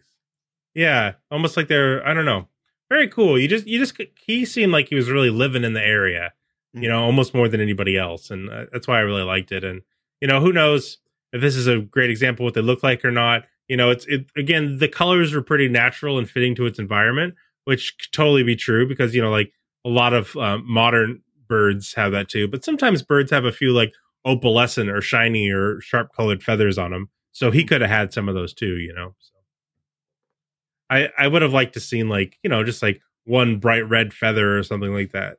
But yeah, I mean, I don't know, right? It's just a design choice because we don't know. But they just kind of went with the browns and natural colors a lot for most of the animals. So I would have liked to have seen one kind of stand out a bit more.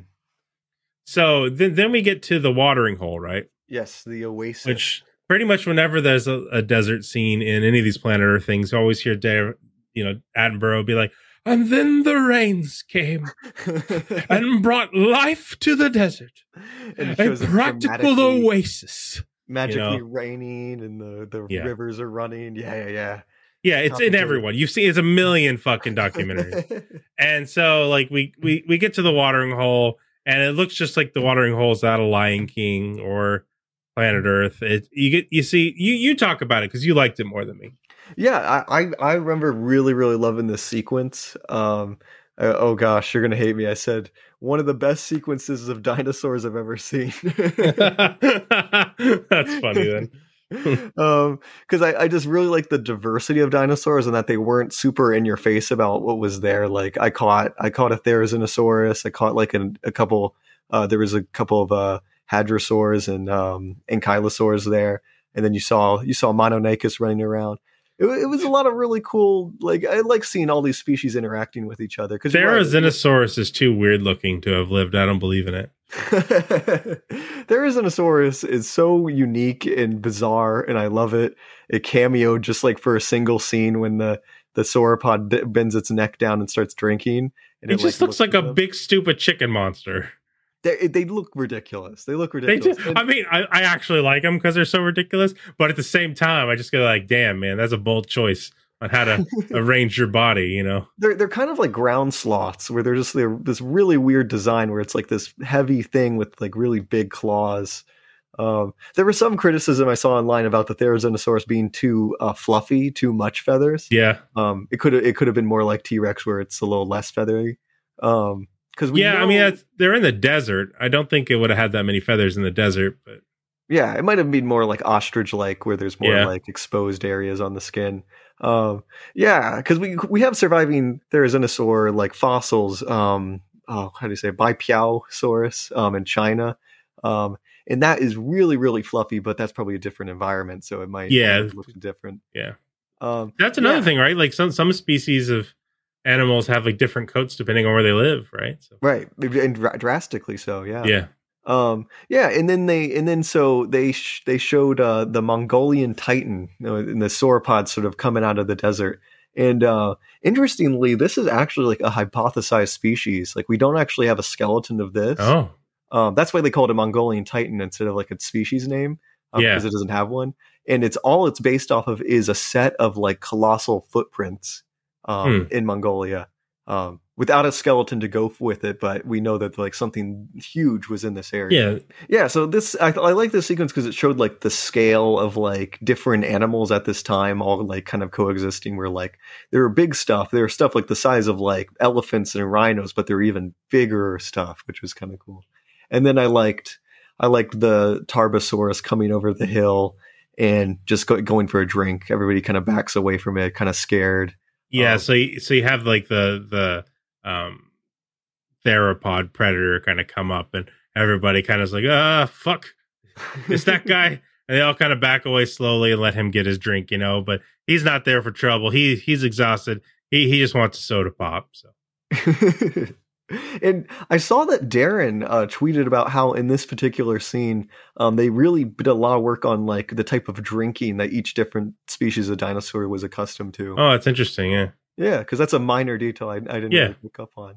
Yeah. So here's my criticism of the scene, right? You hated this scene. No, I didn't hate it. It's a good scene. But this is why I was kind of like, when I watched it. I was just like, I saw a bunch of scenes. I like that they put a lot of the dinosaurs into like behavior patterns and niches that we know of exist today, right? So it's like, it's what cats do, but it's a dinosaur.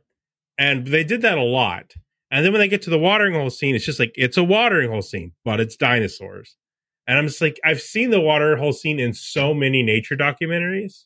Like, it's just so common. And like, you see it in any kind of fiction story with animals like Lion King or whatever. And I was just like, oh, it's the watering hole scene again. It rained in the desert. Everyone's there. The predator comes in and he gets a drink. It just happened. It's just kind of such a common scene. And then also all those dinosaurs had like really like brown muted colors. Like nobody was like bright or interesting looking. And maybe that's how they look. So it's a stupid criticism. But, there's kind of been this movement in dinosaur art the last like 5 or 6 years to kind of be more exploratory on the way that they look in terms of, colors and stuff like that. And I think it's totally fair for them to be more conservative most of the time. And they have done unconservative things in this episode, like the air sacs. But there was just a lot of conservativeness in this scene. It's a very common nature documentary trope with all the animals having really conservative like patterns and colors all at the same time. And so the whole thing kind of disappointed me. There were just so many dinosaurs on the screen, and that was supposed to make me say, wow. And I think it did for a lot of people. So completely fair enough. I don't know. I just was kind of expecting it, and then it happened, and I was expecting more, and I didn't get more. I can agree with you there with the colorations and stuff. I this was something I picked up on throughout the series is the sounds dinosaurs made were kind of lame in my opinion. Yeah. I don't know. When I think of Walking with Dinosaur, they had such distinctive noises for each dinosaur that I can picture in my head like what if you play the sound of Coelophysis in that documentary or I don't know, the Ornithocheirus, like I would be able to recognize that particular sound bite. I mean, look at bird sounds. Birds have very distinct calls, and people know them. I don't know, but people do. Yeah, and in this, it's just kind of like, it's very boring, and they're quiet for the most part. And I know that's how animals actually are for the most part. They're pretty quiet, especially because there's the trope of especially predators roaring all the time, right? Which I would have liked it. Dinosaur sounds like the thing with dinosaurs and especially like pterosaur sounds is like we know very very little about them because that's soft tissue stuff. Like so you can just make up a lot of it. Like sure, and especially like hadrosaurs must have made really really weird sounds, like really low frequency noises that would have just been sounded very alien. And I expect that the herbivores that are like pretty familiar would probably make more sound, you know, because they're like kind of chatty with each other. Like most herbivores are. Deer don't as much, but like birds do, and like I don't know, a lot of animals that kind of are plant eaters. Like they chirp at each other a lot. So. Oh, like think of like an elephant like trumpet. Like that's so distinctive, and I don't know. They could have given something that in this documentary. I wonder what those really big fucking long neck sounded like, man. Yeah. Like, just try to think about the depth of sound they could produce. Oh yeah. It would have been just so alien and weird.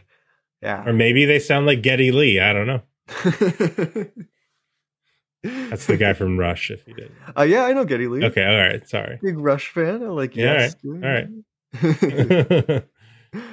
Yeah, I get your reasoning now with the watering hole scene. You're right. It does kind of. It's a little derivative, and you're right that the designs for a lot of things are kind of mute and beige brown colors. So I'm kind of looking at it like as a comic writer, like when we do a splash page, that's when you have the 2 pages or one big scene, right? You try not to do that more than once an issue. It's almost like a guitar solo. It's like the big thing you want to show people, right? Mm-hmm. So like if I have a scene like waterhole scene, I'm like, okay, you want to you open on the waterhole scene. Like I want people to stare at it a long time, like, and look at all the detail. And I'm like, if you took any one of these screens, it's just a lot of brown. Right. It's a lot of brown, and it's a bunch of animals around the watering hole, which you've seen a lot of the time. I'm like, there's not really that spectacular image, I think, from this. There's a lot of cool images, and obviously it's cool to see the mix of the dinosaurs all there, and you see the big long necks come in, and they reach over all the other animals to drink, which is cool. There's lots of nice touches. This is a good show. Don't take my criticism and say it's not a good show. It's a great show. I don't know. They could have done this better. It could have been more miraculous and lived up to, I think, the amount of money they put on the screen in this scene. Yeah. Okay. I agree with that. That was go big or go home. That was a criticism of his Lion King movies, that it was just so boring and beige. Yeah, I think I've been pretty unkind to those movies. So I think maybe it's just a connecting kind of thing where just the people involved are kind of like more brownish colors. Yeah. I feel you. I feel you there. But then it's your time to shine on this next one, buddy. Oh yes. This is we get Barbodactylus again. Yeah, our old friend. And this was the I saw tweets about it online, and I was like, what is going on? It was like somebody photoshopping a pterosaur's head on like an anime femboy, and I was like, what does this mean? And it's like, I watched the episode, I was like, oh. Oh, it's a real thing that happened. This is, they have a nice little sequence. This was a very nice sequence. I like this, with bisexual pterosaurs and femboy pterosaurs. It was pretty good. Essentially, the idea was Barbodactylus, they're the ones with the big antler crest. Yeah. There's a male trolling in this canyon, looking like Monument Valley in the U.S. And he's patrolling. He has a harem of females, and he kills all the other males trying to compete. And they're these sneaky males that are disguised as female pterosaurs that sneak into the colony, mate with females, and kind of sneak out. And and so the sneaky femboy pterosaur is in there. And the like one with the big antlers tries to like courtship him, and he moves on and leaves.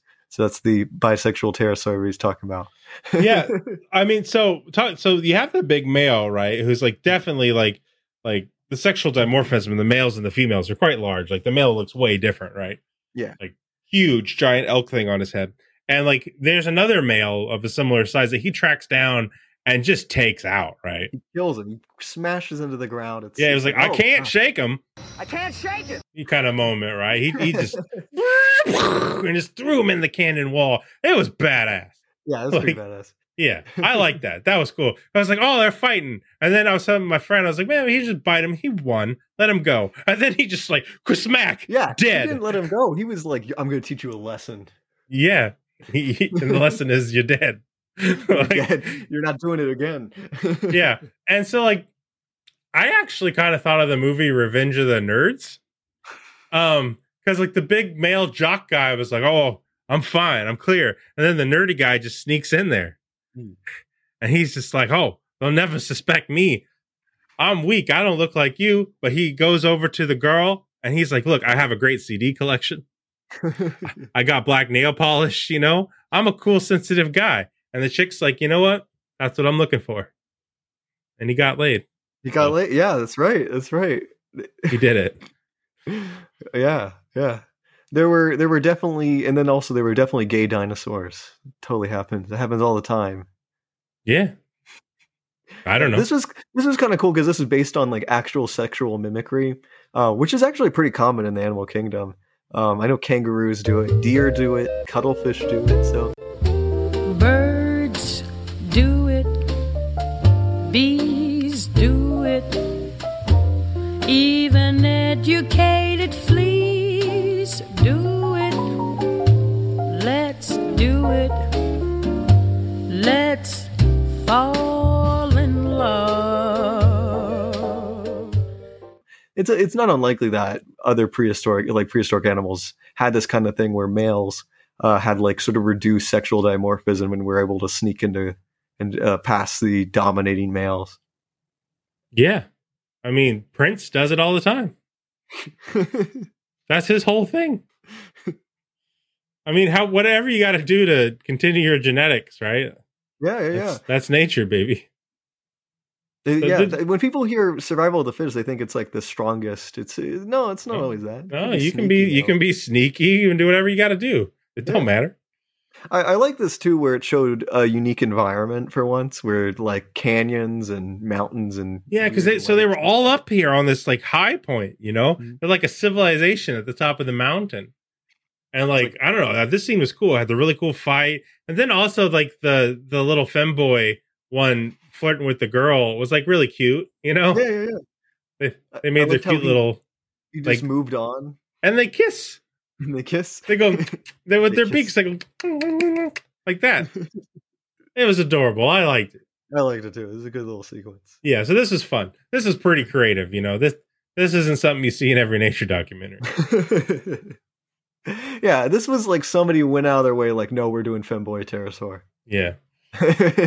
I'm sticking my neck out for it. And then we go to our last group of dudes, and they are astronomers. God. Yeah, I forgot how to pronounce their name. I wrote it down here. It's Ciceranosaurus. I just call them Roman-nosed hadrosaurs. Yeah, so these are like the dinosaur that's the main character in the Disney movie Dinosaur. It feels like it. Yeah, those kind of dudes. And basically it shows them out in the desert, right? In South America. And they're having a bad time. They ain't got any water. Little baby guy's like, Dad, I'm thirsty. And the dad's like, look, man, I don't got a job. What do you want from me, kid? And they don't know what to do. And so it follows their story as one of the elders, the old wise ones, like, I will teach you a secret, other dinosaurs. You follow the stars. And they do. They wait to nighttime, and this dinosaur, like, he's an astronomer, and he follows the Big Dipper, or whatever kind of dipper they got back then. I guess it's the same stars, right? Yeah, maybe it'll be the same. Yeah. They got the Big Dipper. They got Ursa Major. And they follow it down to the coast. And like it's getting pretty rough, and they don't think they can make it all the way, man. They're going over the hills, and they're hating their lives, you know. It's like that scene in Better Call Saul. In the desert, he drinks his yeah. You know the one, my man.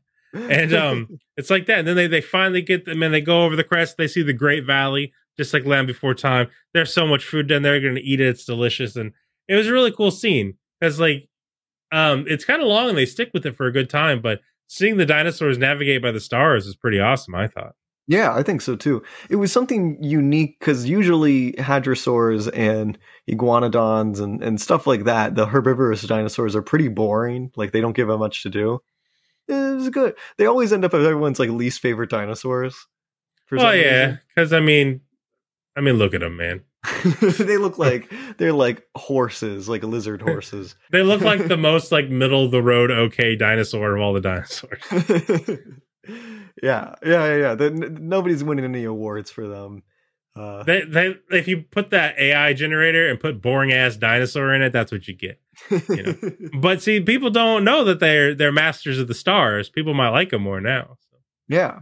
The thing with the Masters of the Stars, you researched a little bit about this, and I looked it up too. That like animals do use them. Like there's some birds, there's some moths. And so I also learned seals too. I think I'm going to talk about this more later when I can research it more. But basically, like it's been wondered how birds can actually migrate successfully over long distances, right? Especially when they go over the ocean or like a desert, a place with almost no landmarks. Right. And like in the 50s and 60s, it was proposed that like the magnetosphere, like the actual magnetic forces of the Earth, or how they were doing it. And the thought process was, there was a German scientist who brought this up. The thought process was the magnetosphere triggers a chemical reaction in them, which then triggers a biological reaction that helps them know, hey, go left or hey, go right, something like that.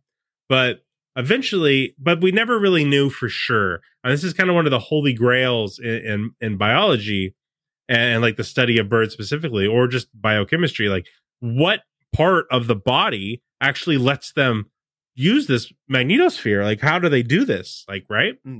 Because we don't freaking know. And a physicist tried to answer the question, not a biologist. And he just kind of looked at the chemical processes and things. And his hypothesis is that there's this thing called and he found a particular molecule which has a quantum interaction, which I will not explain, but you can find people that understand quantum physics well talking about it on YouTube if you want to. But it has a certain quantum reaction that helps them basically see magnetism. Now, we don't know how they see it. It might just be like a shade or a color, but in some way, this reaction lets them see the magnetism and they can follow it. So that's one of the leading hypotheses at this time. Now, we know that the molecule can work this way. We do not know that it does work this way, or this is how birds use it, right? Because he's a physicist, so he's just kind of breaking it down. But that's one of the leading hypotheses right now. So it's possible that animals could navigate long distances like that. But also, some animals have been known to just use the stars. And like a good memory of the stars, dung beetles even do it, right? And, they're no fucking Einsteins.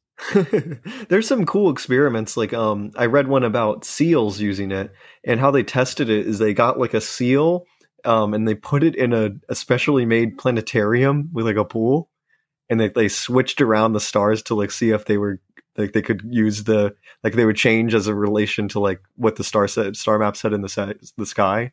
They hid birds too. They like hid the sky for them. Similar stuff. That's crazy. Yeah.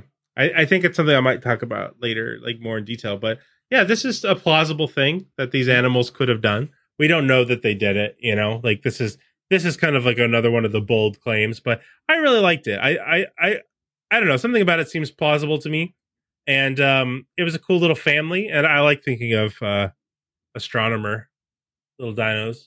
So there's like another bold claim like this in later episode that I'll bring up too. The Galileosaurs. Galileosaurs. That'd be good. Better name for them. Yeah, see? Let me name your dinosaurs. So yeah, I like this one. I think it's a 7.5 out of 10. I'd give it. Oh, he increased it. Dang. So I like the little feathery dino and the monoclaw. It's monoclaw. It's one claw is his fucking name. Why don't we gotta say it in Latin? His name means one claw. Just call him one claw. I don't know. You're not smarter because you're talking in Latin all the time. You sound like a priest. And let me tell you, priests aren't very smart. So anyway, I liked one claw. He was cute. Looked like a little fox dinosaur. And I really liked the Velociraptor. I thought that was the best Velociraptor ever. So. Nice. I'm gonna give this a 9. I'm gonna give it. I'm gonna give it pretty high. Damn. There's a lot. There's a lot I liked in this. No, it's cool, and the dreadnoughts are awesome. So. The dreadnoughts are really cool. Yeah. See, Dreadnought's a good name. See, give it a name. Just kidding. Well, Dreadnought, I think of Star Wars when you hear Dreadnought. Yeah, there are Dreadnought class freighters. Copyright strike. Also, I hope people don't think I'm stupid because I don't know all the dinosaur names that well. No. I know other stuff. I think people get really uppity about dinosaur names, like especially the paleontology community. I don't know if I want to get in on it, but it's like it can be a little unforgiving sometimes. Yeah, that's for sure. Look, I love dinosaurs. I love dinosaurs and I love the past. I made a big mistake in my life and I read every single Star Wars book and remembered all the EU stuff. I took up too much space in my brain. And now no one wants to hear that shit anymore. And it's just taking up space in my brain for no reason. So sometimes I'm going to forget the names of dinosaurs. And you might say, well, Miles, that was a stupid thing to do. And look, I'm not arguing with you, but I did it. Okay. And I'm sorry that I did it. but that's where I'm at. So don't make fun of me. The Star Wars knowledge is important. I think it is. It's like everybody. Nobody cares, man. No, nobody cares anymore. It's terrible. It's the worst thing. Someone asked me, when did this happen? And I tell them, and then a bunch of people that are fans of a certain mega corporation, they fucking tell me I'm wrong and I'm stupid and make fun of me and don't like it. Don't have a good time on the internet. Yeah, I had a good time talking to you though, Trey. Yeah, thank you. I've had a great time talking to you, man.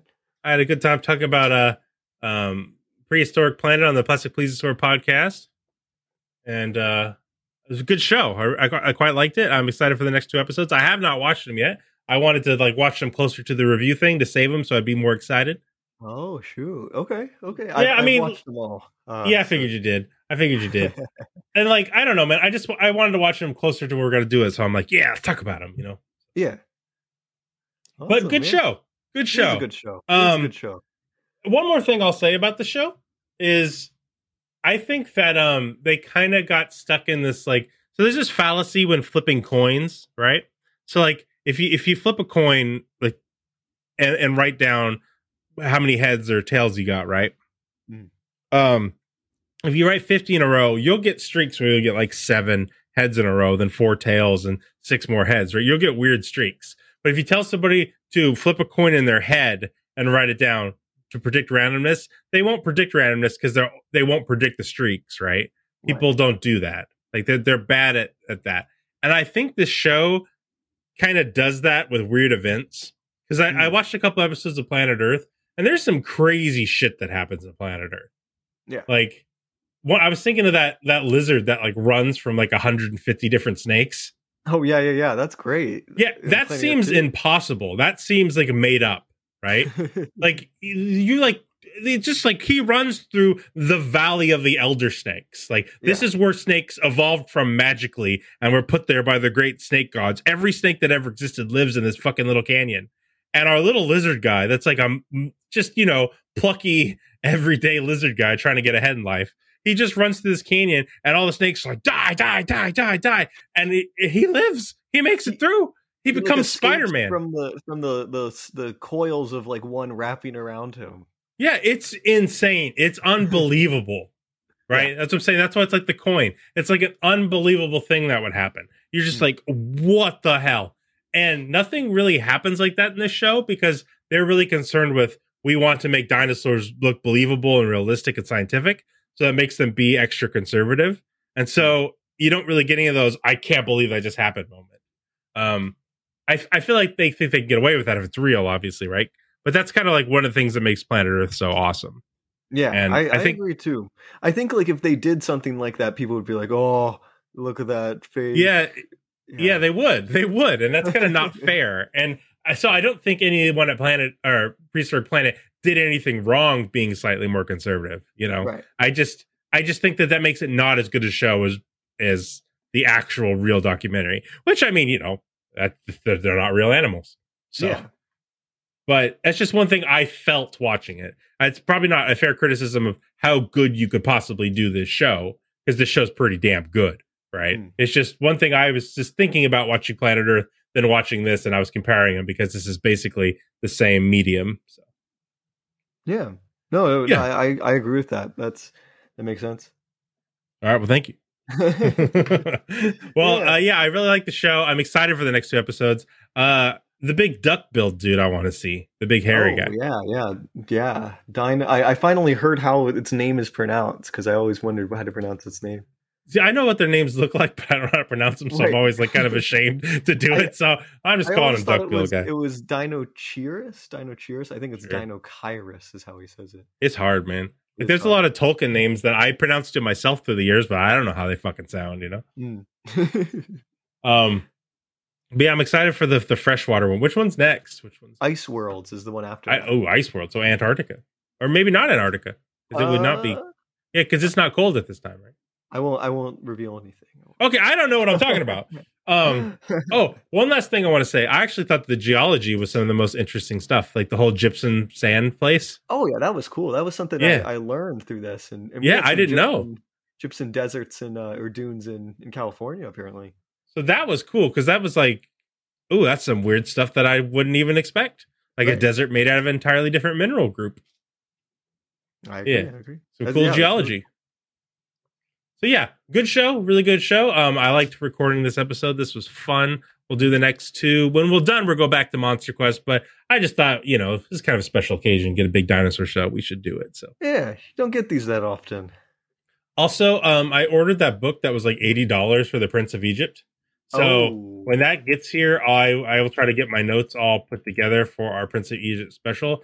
I'm trying to research it the most I can, so this can be like the most definitive Prince of Egypt discussion that we both 2 laymen that had nothing to do with the show could have. So do you think I should watch Prince of Egypt before we record and like take notes from that, or just go in like kind of blind? Oh shit, I've watched it like twice. I don't do whatever you want. I haven't watched it since I was a kid, so oh, what? Yeah, it's been a long time. I'm so surprised by that. I saw like a couple scenes, like more recently I saw like the playing with the big boys. Now that's okay. So here, let's do this. Let's have you not watch it. I'll watch it a few times, right? Okay. So we'll have both those perspectives. Okay. I think I took a lot of notes on like the archaeology and history side of it. Yeah. I will talk about that stuff, but I know the Torah version pretty goddamn well now. Yeah. And I think I have a perspective from like the animation storytelling side, so I think we'll have a good combo. I'm really looking forward to that. So. Yeah, me too. It's gonna be cool. Hopefully we can figure out when to actually do that. But we'll do it. But I bought this book with our Patreon money, half of it. I paid for half of it myself. Yeah, what is it called? I want to see what it looks like. The Prince of Egypt: A New Vision of Animation. Oh, a new vision. Which it's like pretty rare, so it's $80. Oh, this looks really badass. Yeah, it has so many notes on the thing. I felt like if we were going to do this right, and people like very generously donated on our Patreon for us to do this, so I want to do it right, So. Oh, this is awesome! It's showing like all like the concept art. Dang, that's awesome. Yeah, dang, that's really rad. Well, anyways, if you want to become a patron, you can become a patron at the Thylacine or the Coelacanth level. Just a few bucks, $3 to $5, and then you can ask us questions. You can vote on polls. You can do all kinds of stuff. See some extra content that we have there. We have a few clips from each episode, or at least a few episodes that we cut and don't put in the podcast. And we really appreciate people supporting us because, take a few hours of our day to do this and a few hours of our day to write notes and sometimes even more than that. So we really appreciate the support. Yeah, definitely. Yeah, and Trey has a video coming out soon, so look for that. And I will be in Chicago for their big Comic-Con in a month or so. Oh, nice. That's fun. Yeah, hopefully. Good talking to you, Trey. I am going to get some food because I'm starving. Awesome. I'll see you soon. We'll get some. All right. Goodbye, everybody.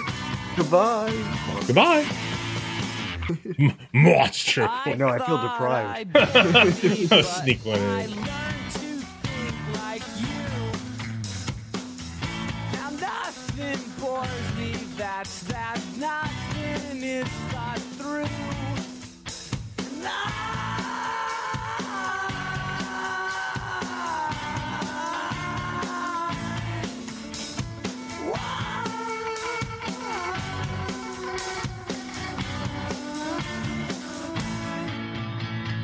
Bottoms up in this time, won't you let me be?